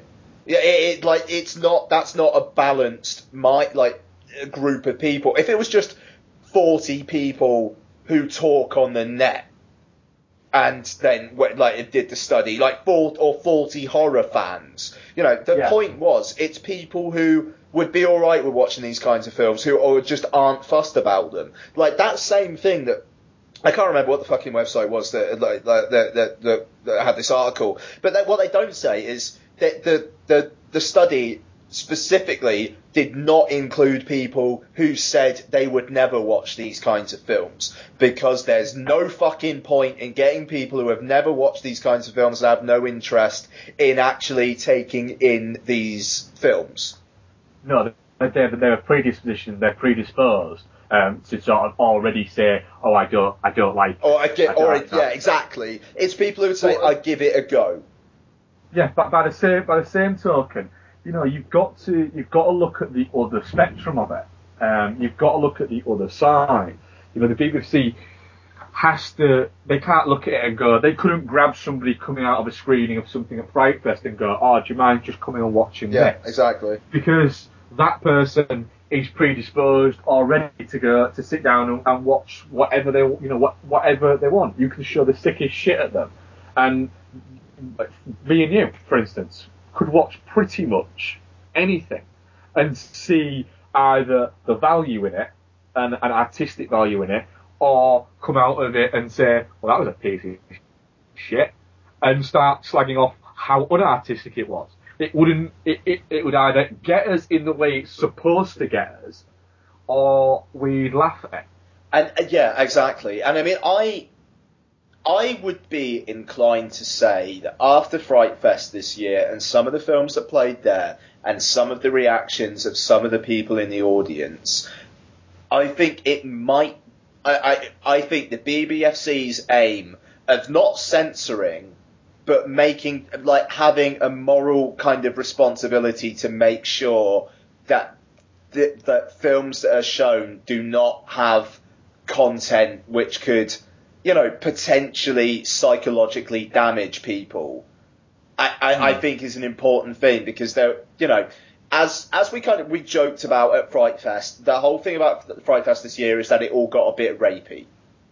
It did get terribly rapey. And, like, an awful lot, I think, well, not an awful lot, there was some of that was there for shock's sake, and I mean, but then a film like the remake of Maniac, I think, was a very, very intelligent way of showing this person doing this stuff and showing how damaged they are, and articulating that damage, and then that made the violence all the more disturbing for it. It's just. I think I think with the whole torture porn thing, and like how horror filmmaking has gone, it might be prudent to actually look at some of these things and actually do question, all right, what is the actual brass tacks value of this? Like you were saying with Human Centipede. Also, as well, I'll throw another one from Fright Fest. Just using these are good examples. We're not using these because it's just, these are the type of films that this report is meaning. These are the type of films that people are considering are under threat. I would use an example of something like, for instance, VHS. I will go back to it and I will give it a rewatch at some point because there might be something I missed. But there's a certain insert scene where a woman's top is pulled up. Is that towards the start? It's the start, and then it's repeated at the end. Is it? Now, this action is shown repeated at least 3-4 times, to the point of when I thought, do you know what? I don't need to see that woman's breasts again. And it's at that where maybe the BBC shouldn't be saying to filmmakers, and they most certainly shouldn't, because they're not filmmakers. They shouldn't be then going to a filmmaker going, that bit where you have this repeated, yeah, could you maybe just cut it down from 4 shots of it to 3 shots of it? Because that's asking them to change it aesthetically. Yeah. But maybe if they have a certain set out kind of idea and a code that they can look at, and maybe filmmakers can look at it and go, maybe we are doing this a little bit just to show these movies. And yeah, maybe the artistic license has gone, and I think that there does. I have a severe issue with a certain type of horror filmmaking and filmmaking in general, where I have a very, very low tolerance for it, and it's the frat boy filmmaking. My tolerance is so low for it that it angers me, because one who's very strongly associated with it is Eli Roth, who of course made the Hostel films, which were like the first kind of the first films to celebrate their torture pornness. And I think that my frustration there is, I think Eli Roth is a great filmmaker. I think there's a great film in him. and I think he knows the genre and he knows the tropes and anything like that. Yet he always ruins it by going titties halfway through his films. Yeah, I mean, I certainly see what you mean, but I mean, like, I will say I actually got a fair bit of time for Hostel Part 2 because I think it's quite a clever deconstruction of what makes people actually want to watch these films. I would agree with Hostel though. I must admit I don't mind Hostel 2. I prefer a lot more than I liked Hostel, which I was one of those films where I was very excited for and then fucking loathed it. Yeah, but I don't know. It just, I mean, I suppose maybe wrapping it up slightly, but I mean, the BBFC report, I mean, basically it says that people are okay with violence as long as it's justified by the context of the story, and they would very much prefer having moral comeuppance happen at the end. When violence gets too silly, in quote marks, you switch off and you become desensitized. It's basically stuff we already know. And also, interestingly, the full films that the people were made to watch, and even, I mean, what I will say, problems with the study group, it was only like 40 people, which seemed kind of small. And the way that kind of like the more extreme quotes are kind of highlighted in a larger font and with different colours seems a bit weird. But going back to it, in the end of the day, the full films, you've got the BBFC classification and what the group would classify them. In every single case, the group either agreed with the BBFC or were more lenient. And, yeah, you know, in the end of the day, I think that's telling, and I think that coupled with the fact that this report doesn't really tell us anything we don't already know, apart from the fact that people are starting to get more worried about the sexualized violence, the messages for the younger viewers watching this stuff. I think there's one particular film, and the thing is that I think that a lot of the time as horror fans, which we both are, we become very personal about this, and we see this as being, whenever something like this happens, we see it as, oh shit, we're going to go back to the fucking Mary Whitehouse Obscene Publications Act. We're going to start having films banned. We're going to have to go back to, we're not going to be able to buy a nice copy of something on Blu-ray that maybe is a little bit disturbing. We're going to have to buy the German copy or whatever, something like that. But in the past, sort of, I very much like you, I stand up to BBC on quite a lot of things. I think that it's very, very rare they tell us we're not allowed to watch something. It's happened a couple of times recently, and I hope it doesn't become a trend. But I do think on a film in the past 5-6 years, there's one film I think they got drastically wrong and they undergraded. And it happened to coincide with my nephew being around sort of a couple of years younger than it. And it was The Dark Knight. And that came out as a 12, and I think that's a 15 film for me. And that kind of,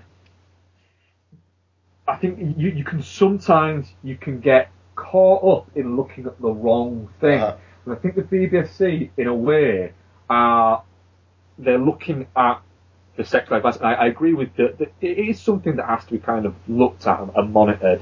But also as well, I think the psychological horror and intensity of a lot of sort of 12 films that are floating around at the moment can be a little bit too much for kids when you can take a kid that's 7 or 8 or 6 to these films. That's exactly it. The nature of the 12A worries me more than any of this stuff with regards to sexualized violence. And I think maybe in a way that's because I'm finding that I'm starting to move away from horror in general. It's not quite lighting my fire the way it used to. I'm like, just other genres are doing it for me more these days. But it's the 12A thing. in the end, I mean, the BBFC have actually come out and said, I think in like their annual review a couple of years back, they said that if they were classifying The Dark Knight now, it would be a 15 because, and they've admitted that, and again, you know, okay, the damage is done, but good on them for actually like mea culpa in it. But it's the thematic thing. It is the what's between the margins that they don't really seem to. It don't quite seem to address sometimes. Like, I mean, Casino Royale as well. Like, how intense that scene where he's getting hit in the balls by Le Chiffre. Okay, like, he's laughing it off, but, like, that... The only way I can explain that away is because, like, a 12 or a 13-year-old might not quite know what is exactly going on there. But, I mean, like, The Dark Knight is the classic example of the last few years. I mean, even though it already looks like, kind of like the way it's edited already looks like it was cut for a 12. It's the fact that it's the fantastical mixed with the very, very real. Like, it's even like little moments. It's not like the thematic bits. It's like little moments where the mayor is standing by the window and suddenly the fat guy dressed up as Batman, like the dead body, smashes into the window. It makes me jump every time, you know. It's the certain little bits. The first one where he kidnaps the guy who he dressed as Batman. Yeah. There's little annotations in the voice and the stuff like that, and the intensity of the interrogation scene. I know my nephew, I think he was 10 at the time, maybe. I remember my sister saying, "Oh, it's 12, I'll be alright with it, won't I?" And I remember saying to her, "No, I if you want to let him watch it, fine." My sister very much uses it like a barometer for what Tyler can watch. And I was like, "Do you know what? No, I don't think I wouldn't feel comfortable if he was my kid watching it."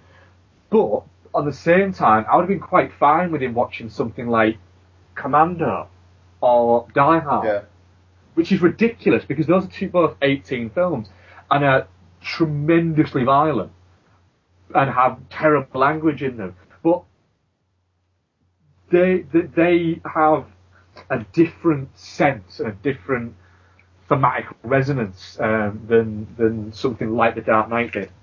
I mean, Commando and Die Hard are basically boys' own adventure films that happen to feature blood and language. The Dark Knight is an adult film about adult things, but because it's a man who dresses up in a bat suit and a bad guy who wears clown makeup, it's able to somehow kind of trick people. Which it is. I would now almost review The Dark Knight, but its intensity is pretty. It's part of what makes it so special.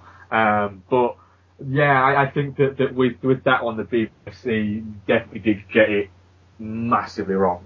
Yeah, absolutely. So I think that might be us done, but yes, I think it should. Probably is. I would say, like, if I mean, whatever your opinions, I just think the hectoring about the BBFC, which to be fair only really happened that day, and I think maybe then people actually might have read the report and shut up. I think also it maybe as much a kind of it's shining a torch on the fact that there is very much this knee-jerk reaction into things again that we keep seeing people on about, and it's like that was Tuesday's big fucking, you know, everything's terrible kind of thing, and then the dust kind of settled and people went, you do realise that they're not saying they're going to start cutting film. That's the thing. You're not going to log on to Amazon and go, fuck it, I want to buy a copy of I don't know, Hostel 2, and I'm going to go in and then go, this product no longer ships to the UK. That's not going to happen. They're just saying that they're aware that the social consciousness of it it's been it's under a little more scrutiny, so they're going to have to keep an eye on it in the interests of the broad scope of the population. Yeah. That's exactly it. It's going with public consensus, or like, okay, whether it is, I mean, I suppose you'd have to actually look at it. Even though, to be fair, the study was conducted by Maury, who, you know, it's their bread and butter. They do studies like this. They are a respectable organisation. It's not the BBFC picking the people. They went to an independent research body and got them to do it. You know, so I don't know, but it is what the general public want. It's not the whim of just people who want people to say, oh yeah, the BBFC are doing a great job, good on them. You know, it's actually trying to engage. And I would say, and to that person I was tweeting with who didn't want to read the 62-page report, I'd love to see the MPAA do something like that. Mm-hmm. Well, that's the thing. It's a very, very, very different organisation, and it's a very different set of guidelines. And the way that the BBFC do things, the MPAA could learn a lot about it. Whereas I don't think the BBFC could learn as much about the MPAA. It's just, if you want to release a film in this country, you have to have it classified by the BBFC, unless it's online. You can release it online without classification. But if you want to sell it in a store, 99.9% sure, you have to get it classified by the BBFC. If you want to do the same in America, it goes down as unrated. You have to get it done by the MPAA. You know, you can, I'm pretty sure you can release stuff unrated. Well, yeah. I mean, that's without having that classification. Yeah, I mean that's the thing. But I mean, like, obviously if they have something unrated or NC-17 in the US, it's like media outlets won't let them print ads. A lot of cinema chains won't let them take them on. Like Adam Green, when he managed to release Hatchet 2 in like one chain in the US unrated, it lasted a weekend and then it got dropped. Mm-hmm. And it got pulled, didn't it? Yeah. So I mean, like there are examples of that. It's just it kind of makes me laugh that people, there was like US commenters talking about the BBFC, but it's just like, you guys always complain about the MPAA. I'm pretty sure you've all seen This Film Is Not Yet Rated. Take a look at your own affairs before kind of like commenting on across the pond. Actually, in the past 20 years, the BBFC have actually done a very good job of allowing previously banned films to come out. You know, for instance, I mean, stuff like,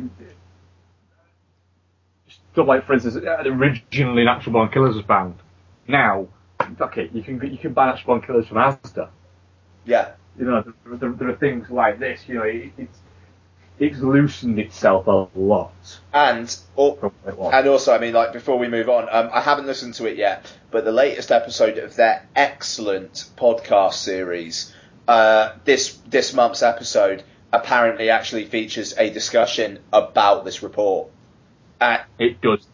And it's like, there you go. They're willing to engage. You know, they're willing to have a conversation with this. They're not a shadowy cabal of mysterious figures hiding behind closed doors doing these things without fear of being questioned. They're there and waiting to have a discussion. And I mean, I am a booster for the BBFC because I think they're doing good work. I mean, the minute they start doing some dodgy shit, I'll be all over them like a rash, of course. But well, I mean, an example of this, a few years ago, when Enter the Void was put, originally it was intimated that it was the BBFC that had cut it.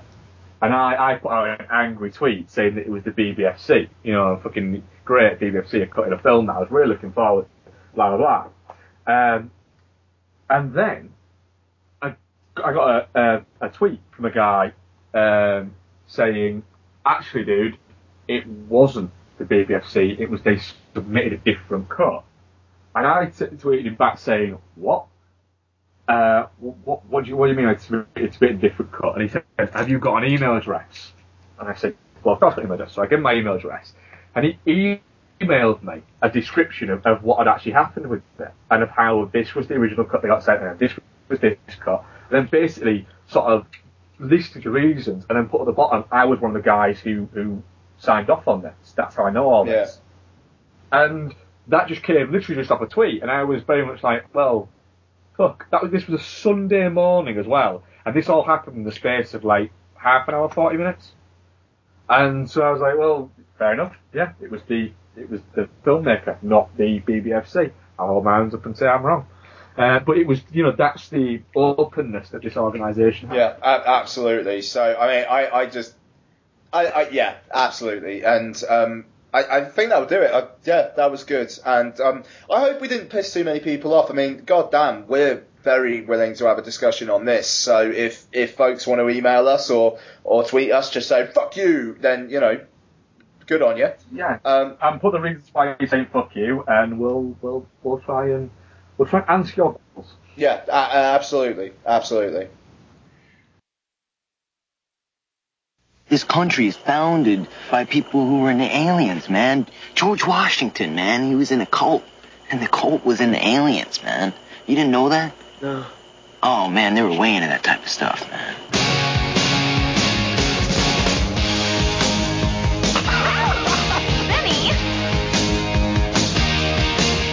You're getting air from there, man. It's no good. It was the last day of school.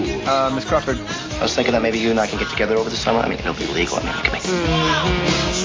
It was the first day of summer vacation.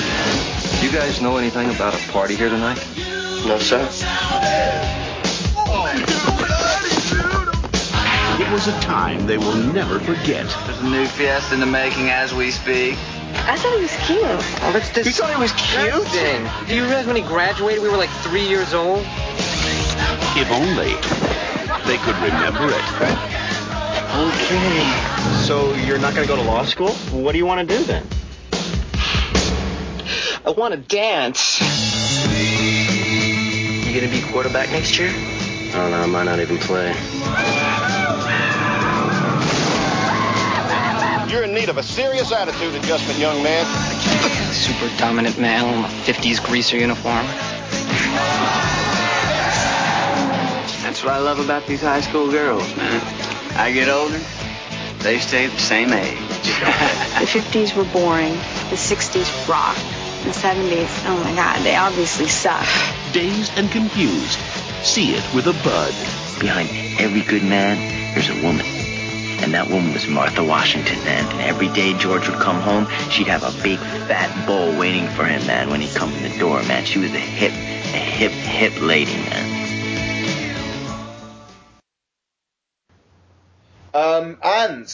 I think I'm going to let you lead this one, Mark. So for the final part of this week's show, we're going to start off our latest marathon.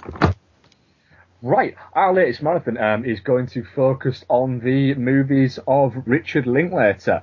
And we're going to study, like I said earlier, we're not going to study the more known ones. So we've decided to not start with Slacker, just for the fact that it very much is a film that is very good. I enjoy it, I like it, love Slacker, but there's not a lot to talk about there.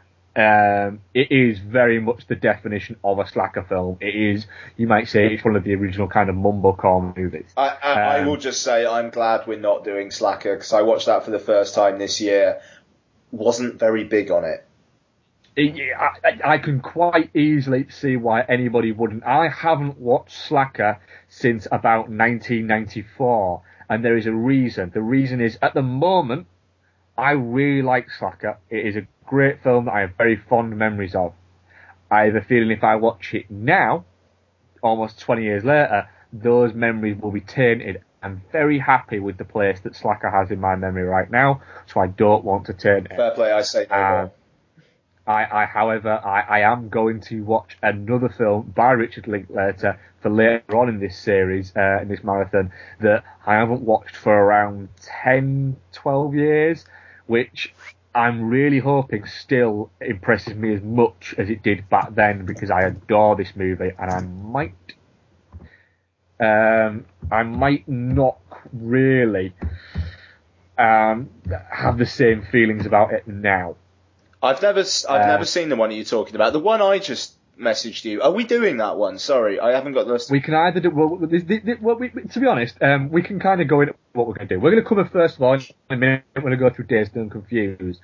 We're going to miss out Before Sunrise. The simple fact is that everyone's fucking seen it. Everyone's got an opinion on it, and most people like it. We're then going to watch the film Suburbia, which is still yet to get a DVD release anywhere. This has not been released on DVD. It appeared very briefly, I think, on Netflix a few years ago, and then wasn't on again. We're not going to do The Newton Boys because it's not that great. We're either going to do Waking Life or Tape. Now, I'd probably say we're best off doing Waking Life, simply for the fact that it very much nestle in with the film we're going to do afterwards, which is A Sky Darkly, because it was very much the kind of trial, the beta run almost of Sky Darkly, and then we're going to move into the not very much seeing Me and Orson Welles, because a lot of people avoided it because it had Zac Efron. Do you know what? Shall we make this a little bit interactive? Yes. If folks want to just tweet us, just a tweet, I won't say email, just tweet at Dude and a Monkey with either Waking Life or Tape. Yeah. How's that sound? Yes, and then do that. Give us either Waking Life or Tape, and we'll cover one of those, and you can have your little choice there on that. But yeah, the reason why I chose Richard Linklater was because he's very much a filmmaker of my youth. I grew up watching Slacker, Dazed and Confused, and Suburbia, so. Dazed and Confused, let's get on with our first one. Dazed and Confused is one of those coming-of-age dramas, comedy kind of dramas, that's set in the mid-1970s on the final day of school. It stars Matthew McConaughey, Jason London, as a great show from Ben Affleck. You've got a very early Mila Jovovich, Cole Hauser, Parker Posey, Adam Goldberg, Joey Lauren Adams, Nicky Katt, and Rory Cochrane, all sort of thrown into the same film. And it is quite simply magnificent. It is one of those films where you watch it and you can pick up on one of the characters, you can relate to one of the characters within this film, and also as well, you want to be at these parties. You want to be hanging out with these guys. I watched it before I was their age. I've watched it now that I'm, well above their age. And when I watch it now, it makes me want to go back to when I was their age, because it's the age-old thing of, God, fuck, imagine if I could go back to that stage knowing what I know now. I would attempt to do all these fucking cool things that these guys do within this film. So what do you think of Dazed and Confused? So I watched this for the first time, I think maybe last year, or the year before perhaps. So it wasn't a film that I grew up with. I was very much, even though like Kevin Smith always said that Slacker was the film that made him want to get into films, I never quite went into Richard Linklater's earlier films. I was very much a Kevin Smith head through my kind of my teenage years. Like my VHS copy of Clerks got pretty much worn out, and I don't know, considering how much I think Kevin Smith can go suck a very, very disgusting man's dick these days, it's kind of surprising how much I loved him. But I never quite paid attention to Richard Linklater. And so, I mean, I'm quite looking forward to this marathon because I've got a fair bit of experience with his kind of his newer films, which are, I suppose, are deemed the less good ones, frankly. Whereas with his early stuff, not so much. So like Slacker, like I say, I watched that for the first time this year, and Dazed and Confused feels like the work of someone who took Slacker and made a more coherent, less. And I'm sorry if this starts damaging your memories of it, Mark, but less kind of like high on itself kind of viewpoint. With Slacker, it did feel like he was trying to say a lot of kind of profound things through everyday occurrences, and there are. Yeah, I mean, he himself, Richard Linklater, says, you know, Slacker is one of those things. Not Slackers, that's the terrible Jason Schwartzman movie.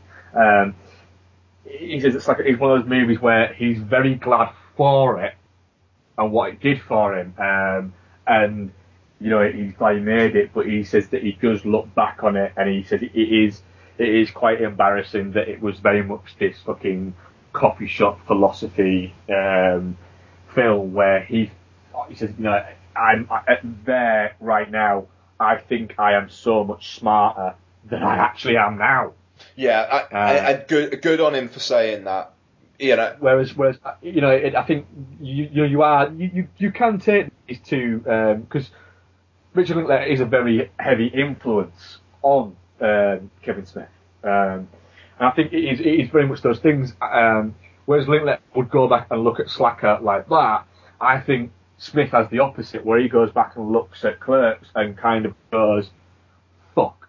If only I could make that kind of movie again." Yeah, if only I could like bottle that lightning again. Yeah, you know, I made these great movies in a row, and then, you know, I still like Kevin Smith. I still get a lot out of him, and I do like his later stuff. But if you're trying to fucking compare Zack and Miri Make a Porno, which I had a lot of fun with, but fuck, it's nothing compared to something like Clerks. It's very similar. I would very much guess that Slacker now, if I watched that now, which is why I've avoided it, I would go, oh fuck. Yeah. Whereas I can still watch Dazed and Confused and go, oh fuck yeah. Yeah, that's the thing. Dazed and Confused is just a genuinely, like, kind of a shot of serotonin, but at the same time, it has moments of kind of reflectiveness to it. I mean, particularly at the end, which I suppose the most obvious example is Jeremy London saying, if I ever say these are the best days of my life, shoot me. You know, yeah. but I mean, it's just like I watched that scene and then kind of like laughing about it afterwards and just thinking like, you know, it's a very, it is a kind of an obvious sentiment, but it's a very, very universal one. And I mean, I suppose but it's appropriate for the scene. And I think as well, what it kind of does that not a lot of American high school films do. I've never been to an American high school. You know, we grew up in England, which is a very small place in comparison to America. So, you know, the majority of kids in my school at that age, I knew all of them. I knew all their names practically. And it's often portrayed in America that you have these cliques, and their campuses are so vast that you can have several little cliques just sort of dotted around. What this does is it breezes through that, and it says, no, yes, there are the jocks, and there are the burnouts, and there are the geeks, but they're not the geeks, the jocks. These all interact with each other. Yeah. They all know who each other is, and there's not this kind of, we're the jocks, so we don't go anywhere near any of you burnouts because you're, you know, you smoke weed, and we're American football players. It's the American football players are friends with the burnouts because they go to the same school, and they share the same interests. High school kids do share the same interests. Their interests are having fun, which means probably doing stuff they shouldn't do, like drinking, taking drugs, and fucking. That's it. That's all I was interested in when I was that age. I mean, in high school, well, I was interested in fucking. I wasn't doing any of it, but I mean, I was secondary school, but good on you. But no, I mean, yeah. I had a lot of weed. Well, yeah, in sixth form, certainly. Yeah, I agree with that. Sixth form. I bet the US are thinking, what the fuck is sixth form? Yeah, no, that point about the intermingling I thought was interesting. I mean, you got Slater, who just like everybody seems to know. But then it makes me laugh that the only character who seems to be external to this is Ben Affleck's character, who it just Banyan. Who everyone thinks is a dick to varying degrees. But when he kind of gets his comeuppance, I kind of thought after his humiliation, I kind of thought he was in it again. And I was kind of waiting for him to show up, but he never does. And you're like, no, he doesn't. That's it. I mean, this is back when Ben Affleck was a character actor, and I have a genuine theory that Ben Affleck is a character actor, and you know, for his early part of his career, he played characters, very defined characters. This is very different to the character he plays in Good Will Hunting. It's very different to the character he plays in something like Mallrats. You know, these are characters. It's just for the middle part of his career, his character that he was playing was Ben Affleck, who happened to be in Armageddon and Pearl Harbor and Paycheck and Jennifer Lopez. Yeah. And that's kind of what happened to him. And then now, once he kind of went, I'm bored of playing that character now, he went back to being a character actor, and we see him in stuff like The Town and Argo and, you know, a little bit, you know, in State of Play and things like that. And it's going back to that character route. And of course, you've got a great, you know, people who keep saying, oh, you know, Matthew McConaughey's, you know, he's finally, you know, he's shaken off the shackles of leaning against stuff, you know, the Kermodism that he keeps going about, he leans up against stuff. And he's thrown off that, and he's now in stuff like Killer Joe. Well, to me, McConaughey started off doing stuff like this. All right. And this is a bit line of you know what I like about high school girls? As I get older, they stay the same age. And it's like, you absolute creepy bastard, you are amazing. I would have loved to have had a friend like... In fact, I think I did have a friend that was very similar to that, except at the time he was a bit creepy. Yeah. And I suppose he is creepy, but he's McConaughey, so he looks fucking cool doing it. And, you know, he also, around this time, he did stuff like Lone Star, the John Sayles film, who we will cover on a marathon, Stuart, I promise. And Lone Star is an exceptionally underrated movie. And stuff like A Time to Kill. That's the McConaughey that I remember. That, and the now, you know, the new McConaughey, the rejuvenation of McConaughey. I ignore the middle bit. Yeah. No, absolutely. I mean, just the cast, just like it just pays dividends throughout the entire thing. I mean, like Rory Cochrane is fantastic. I mean, Wiley Wiggins, like I don't know what ever happened with him. I seem to remember some stories about him just basically thinking he was hot shit, and then he turned into cold diarrhea. I think that was pretty much what happened. I think he made quite a lot of money and invested it all in like early internet things in like the late 90s and lost a lot of money. But probably one of those things where he probably lost a lot of money but probably still sat on a lot of money. But I mean, just to have a quick run through, you got like Nicky Katt's great line of, I'm only here to do two things, drink some beer and kick some ass, and I'm almost out of beer. Yeah, good. There's so many great lines in it. It's one of those things. I mean, I think, you know, it's one of those we could talk about it for hours, but we probably shouldn't, because we're hitting very close to we're over an hour and a half. Yeah, no, well, I mean, fuck, man, I think we're over 2 hours now. You know, but I mean, I like Adam Goldberg just for the line, I want to dance alone. Yeah. It just, that feels like it was an improv that they just kept in.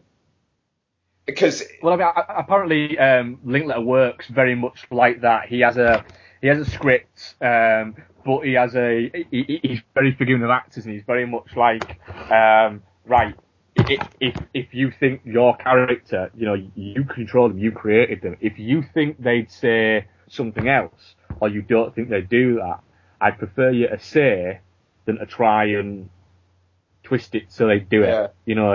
These guys were encouraged to kind of make their own backstories and create their own personalities within it, and he very much wanted them to do that. I think he actually basically said to them, right, this is your character, this is what he's about and everything like that, and asked them to go back and write like a little brief bio of the character, to write out, what they did and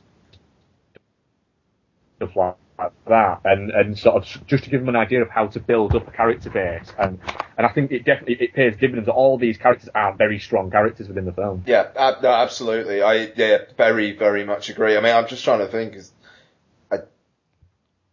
I mean, you're right. We could just talk about this for hours, but I mean, just the way it's like, it's just like you're hanging out with these guys, and there are arcs that, some arcs are kind of, like the way it kind of encapsulates the fact that you can have one great night that kind of then goes on to kind of set you up, like Wiley Wiggins in this, like as Mitch, his whole thing is like he kind of grows from boy to man in the space of one night, just like through luck as much as, and charm. That scene where he's buying booze from the from the guy in the store is amazing. But then also the fact that there are some arcs that are kind of like just picked up and you don't get that much of explanation. Like Jeremy London's like just suddenly getting off with that other girl when he's got a girlfriend. Like the fact that they've had some chemistry and then they just get it on. But then there's like it's just kind of left to pick itself up the next day, even though you're not going to see it. I like that structure. There's not a closure on everything. This isn't a. I mean, I love movies where nothing happens but so much happens. Yeah, totally. And that is Dazed and Confused. Nothing major happens. There's no big life-changing event in any of these people's lives, but there's these subtleties that run through it that like you say, for instance, Mitch Kramer, he goes, that's it, he's arrived essentially. You get the feeling that O'Banion probably won't be the same after it again. Pink, Jason London's character, realizes. Sorry, is it Jason London? I've been saying Jeremy London. I bet that's been driving people up the wall. It might. I thought it was actually. Yeah, Jason London. It is. Okay, I bet that's been driving people up the wall. Sorry, folks. But I just it's still one of those films that I could watch it every day and never get bored of it.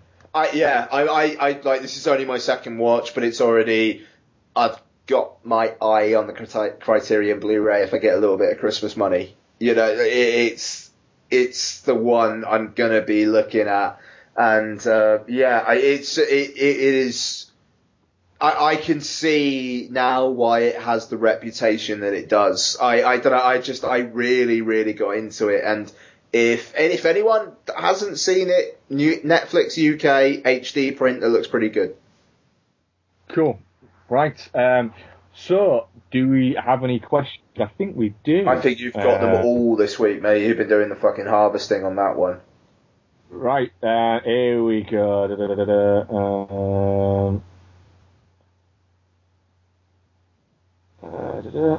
Just a few fucking massaging our egos a little bit there.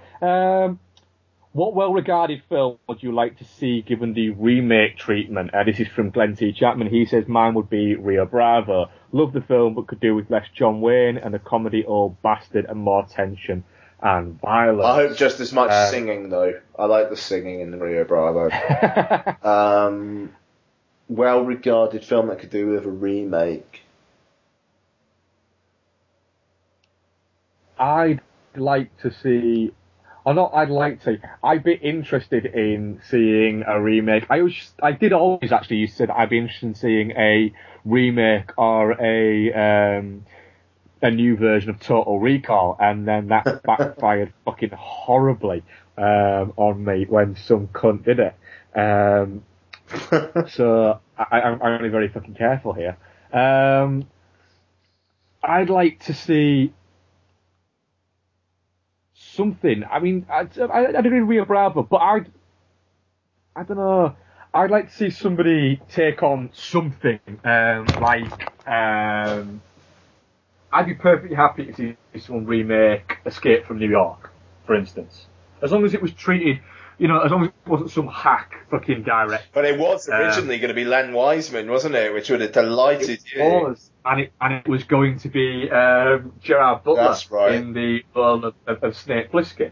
But I'd be perfectly happy with somebody who has a genuine sort of love for the material and wants to sort of look at it and go, do you know what?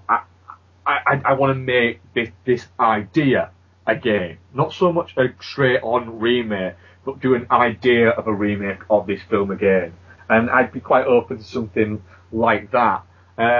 Also, I don't shy away from remakes. I think it's good to have these alternate views. I'd like to see somebody do a fucking decent telling of, I know it's not an actual proper movie, it's a TV movie, but I'd like to see us get a proper version of It at some point. That's been in the rumour mill for a while as well. I think that's gonna happen one day. It's one that kind of crops up, but I'm going to kind of cheat and use that as a movie because I've always viewed it as a movie, despite the fact that it is technically a 2-part TV movie. I would say it's well regarded within circles, I think, generally of people who have actually seen it. It was on Film 4 a few weeks back, which blew my mind. I tweeted quite heavily about it. I would actually like to see Michael Mann do a remake of The Keep. Oh, yes. Now, because it's a film that, to be honest with you, I'd just take a director's cut of The Keep as much as anything else. But I mean, a remake as well, because it's a really, really good idea. But there's it just doesn't quite work for me. Like I don't know, just the kind of the sexual nature of it. I don't know, it just seemed a little bit out of place. But there's so much interesting batshit stuff going on in The Keep that I think if Michael Mann wanted to make a horror movie, like if he just did a remake of that, and fuck me, he could probably cast Ian McKellen still, for God's sake.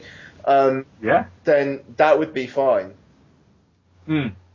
I'd also, not a remake, but I would like the sequel for Midnight Run to happen at some point. Oh, fucking, what's the tune from that? Oh, I can't remember. But it's fucking great. Oh, no, I'm doing it terribly. Move on. From Team Zizu, Marcus Albert, we have 2 questions. First one is, which actor makes you really not want to watch a film? His is Will Smith. So which actor immediately turns you off a film? If we can go actor or actress, was that beeping on your end or mine? It was your end. Yeah, okay, that was our that was our washing machine. It's just like I kind of that was weird. I kind of heard it in both. Anyway, if we're saying actor or actress, Reese Witherspoon. I don't know whether Marcus knows my hatred of Reese Witherspoon, but I refer him to back episodes of 35mm Heroes for my full-on hatred of Reese Witherspoon. I fucking hate Reese Witherspoon. Well, I'd also unfortunately have to pick an actress, and mine is Julia Roberts, and I refer you to episode 2 or 3 of Average Dudes, where we reviewed Pretty Woman. That's right. And it was basically just an hour and a quarter of me telling people how much I hate Julia Roberts. Oh, we are misogynist pigs. And I will admit I was very drunk, and I said some really horrible things. That's a pretty dark episode, actually, I remember. That I thoroughly stand by.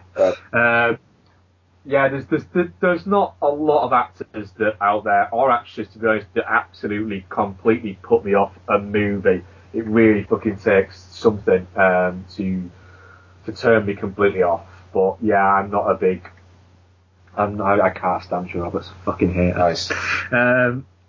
Another question is George Clooney the best Hollywood A-lister currently acting? Descendants, Ides of March, American, Up in the Air, etc.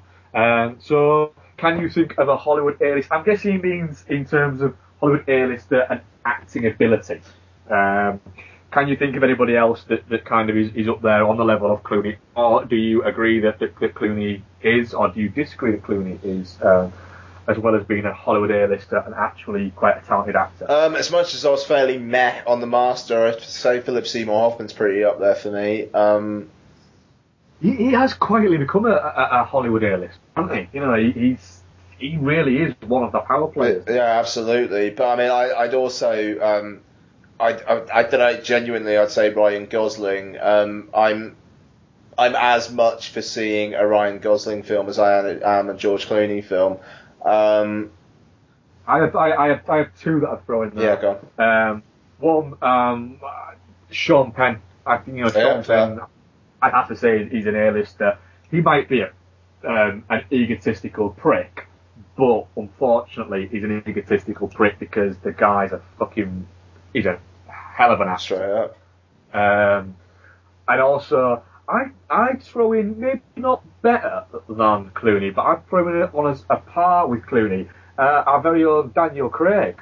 I think he's a very, very good actor. And I'd say he's an A-lister now, with, Bond threw him up into that. When you look at, sort of the movies that he's had, he was absolutely sensational in The Girl with the Dragon Tattoo remake. The way he screams "Car" in that film. Yes, I would say that, but I'm a big Clooney fan. I like Clooney. I think he seems like a nice chap, and he's a very good actor. My only problem with him is he very much is always George Clooney playing somebody.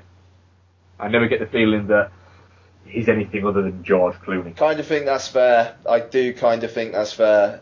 Which is a problem. But then again, I think Tom Cruise is actually a decent actor. I know I'm probably in the minority on that one, but I do think Cruise is a good actor. Well, I'm going to see him try and play a 6'4" blonde man tomorrow night, so we'll see how that goes. I think he could. I think you might not even see him sometimes because he may be wearing a cap. And I think that is it for our questions. Give me 2 seconds to make sure I haven't had another one while I haven't been looking. Nope, that's all our questions for this week. So, thank you very much for listening. If you've got to this point, I'm guessing you have been listening. You've not just skipped to the end, because that would be a bit strange. No idea what we're covering next week when we're recording it. Nope. Or anything, because it's fucking Christmas. We'll sort that one out, but we'll see how that one goes, I think. Yeah. Well, thank you very much for listening, and I'll let Ian guide you through how you can get in touch with us, because this is his episode. dudeandamonkey@gmail.com, @dudeandamonkey, @Ian Loring, @dudefoz. I think that probably pretty much does it, actually. So, thank you very much, Mark. And thank you very much, Ian. Thank you, sir. Our mission statement of 90 minutes has failed awfully once again, but fuck it, it's always a good chat. Yeah, man. Cool. Alright, cheers, guys. And, please feel free to feedback. Positive, negative, seriously, the BBFC thing, would love to hear your thoughts in particular, personally. Certainly, yeah. And if you've got any ideas on what you'd like us to discuss, topic-wise, send us that in. We usually try and pick something up from within the week to discuss, just because it's usually something that has some merit. Topical. There'll probably be less to discuss in the next couple of weeks, because everyone's going, fucking Christmas! Yeah, pretty much. Right, thanks very much, guys. Good night.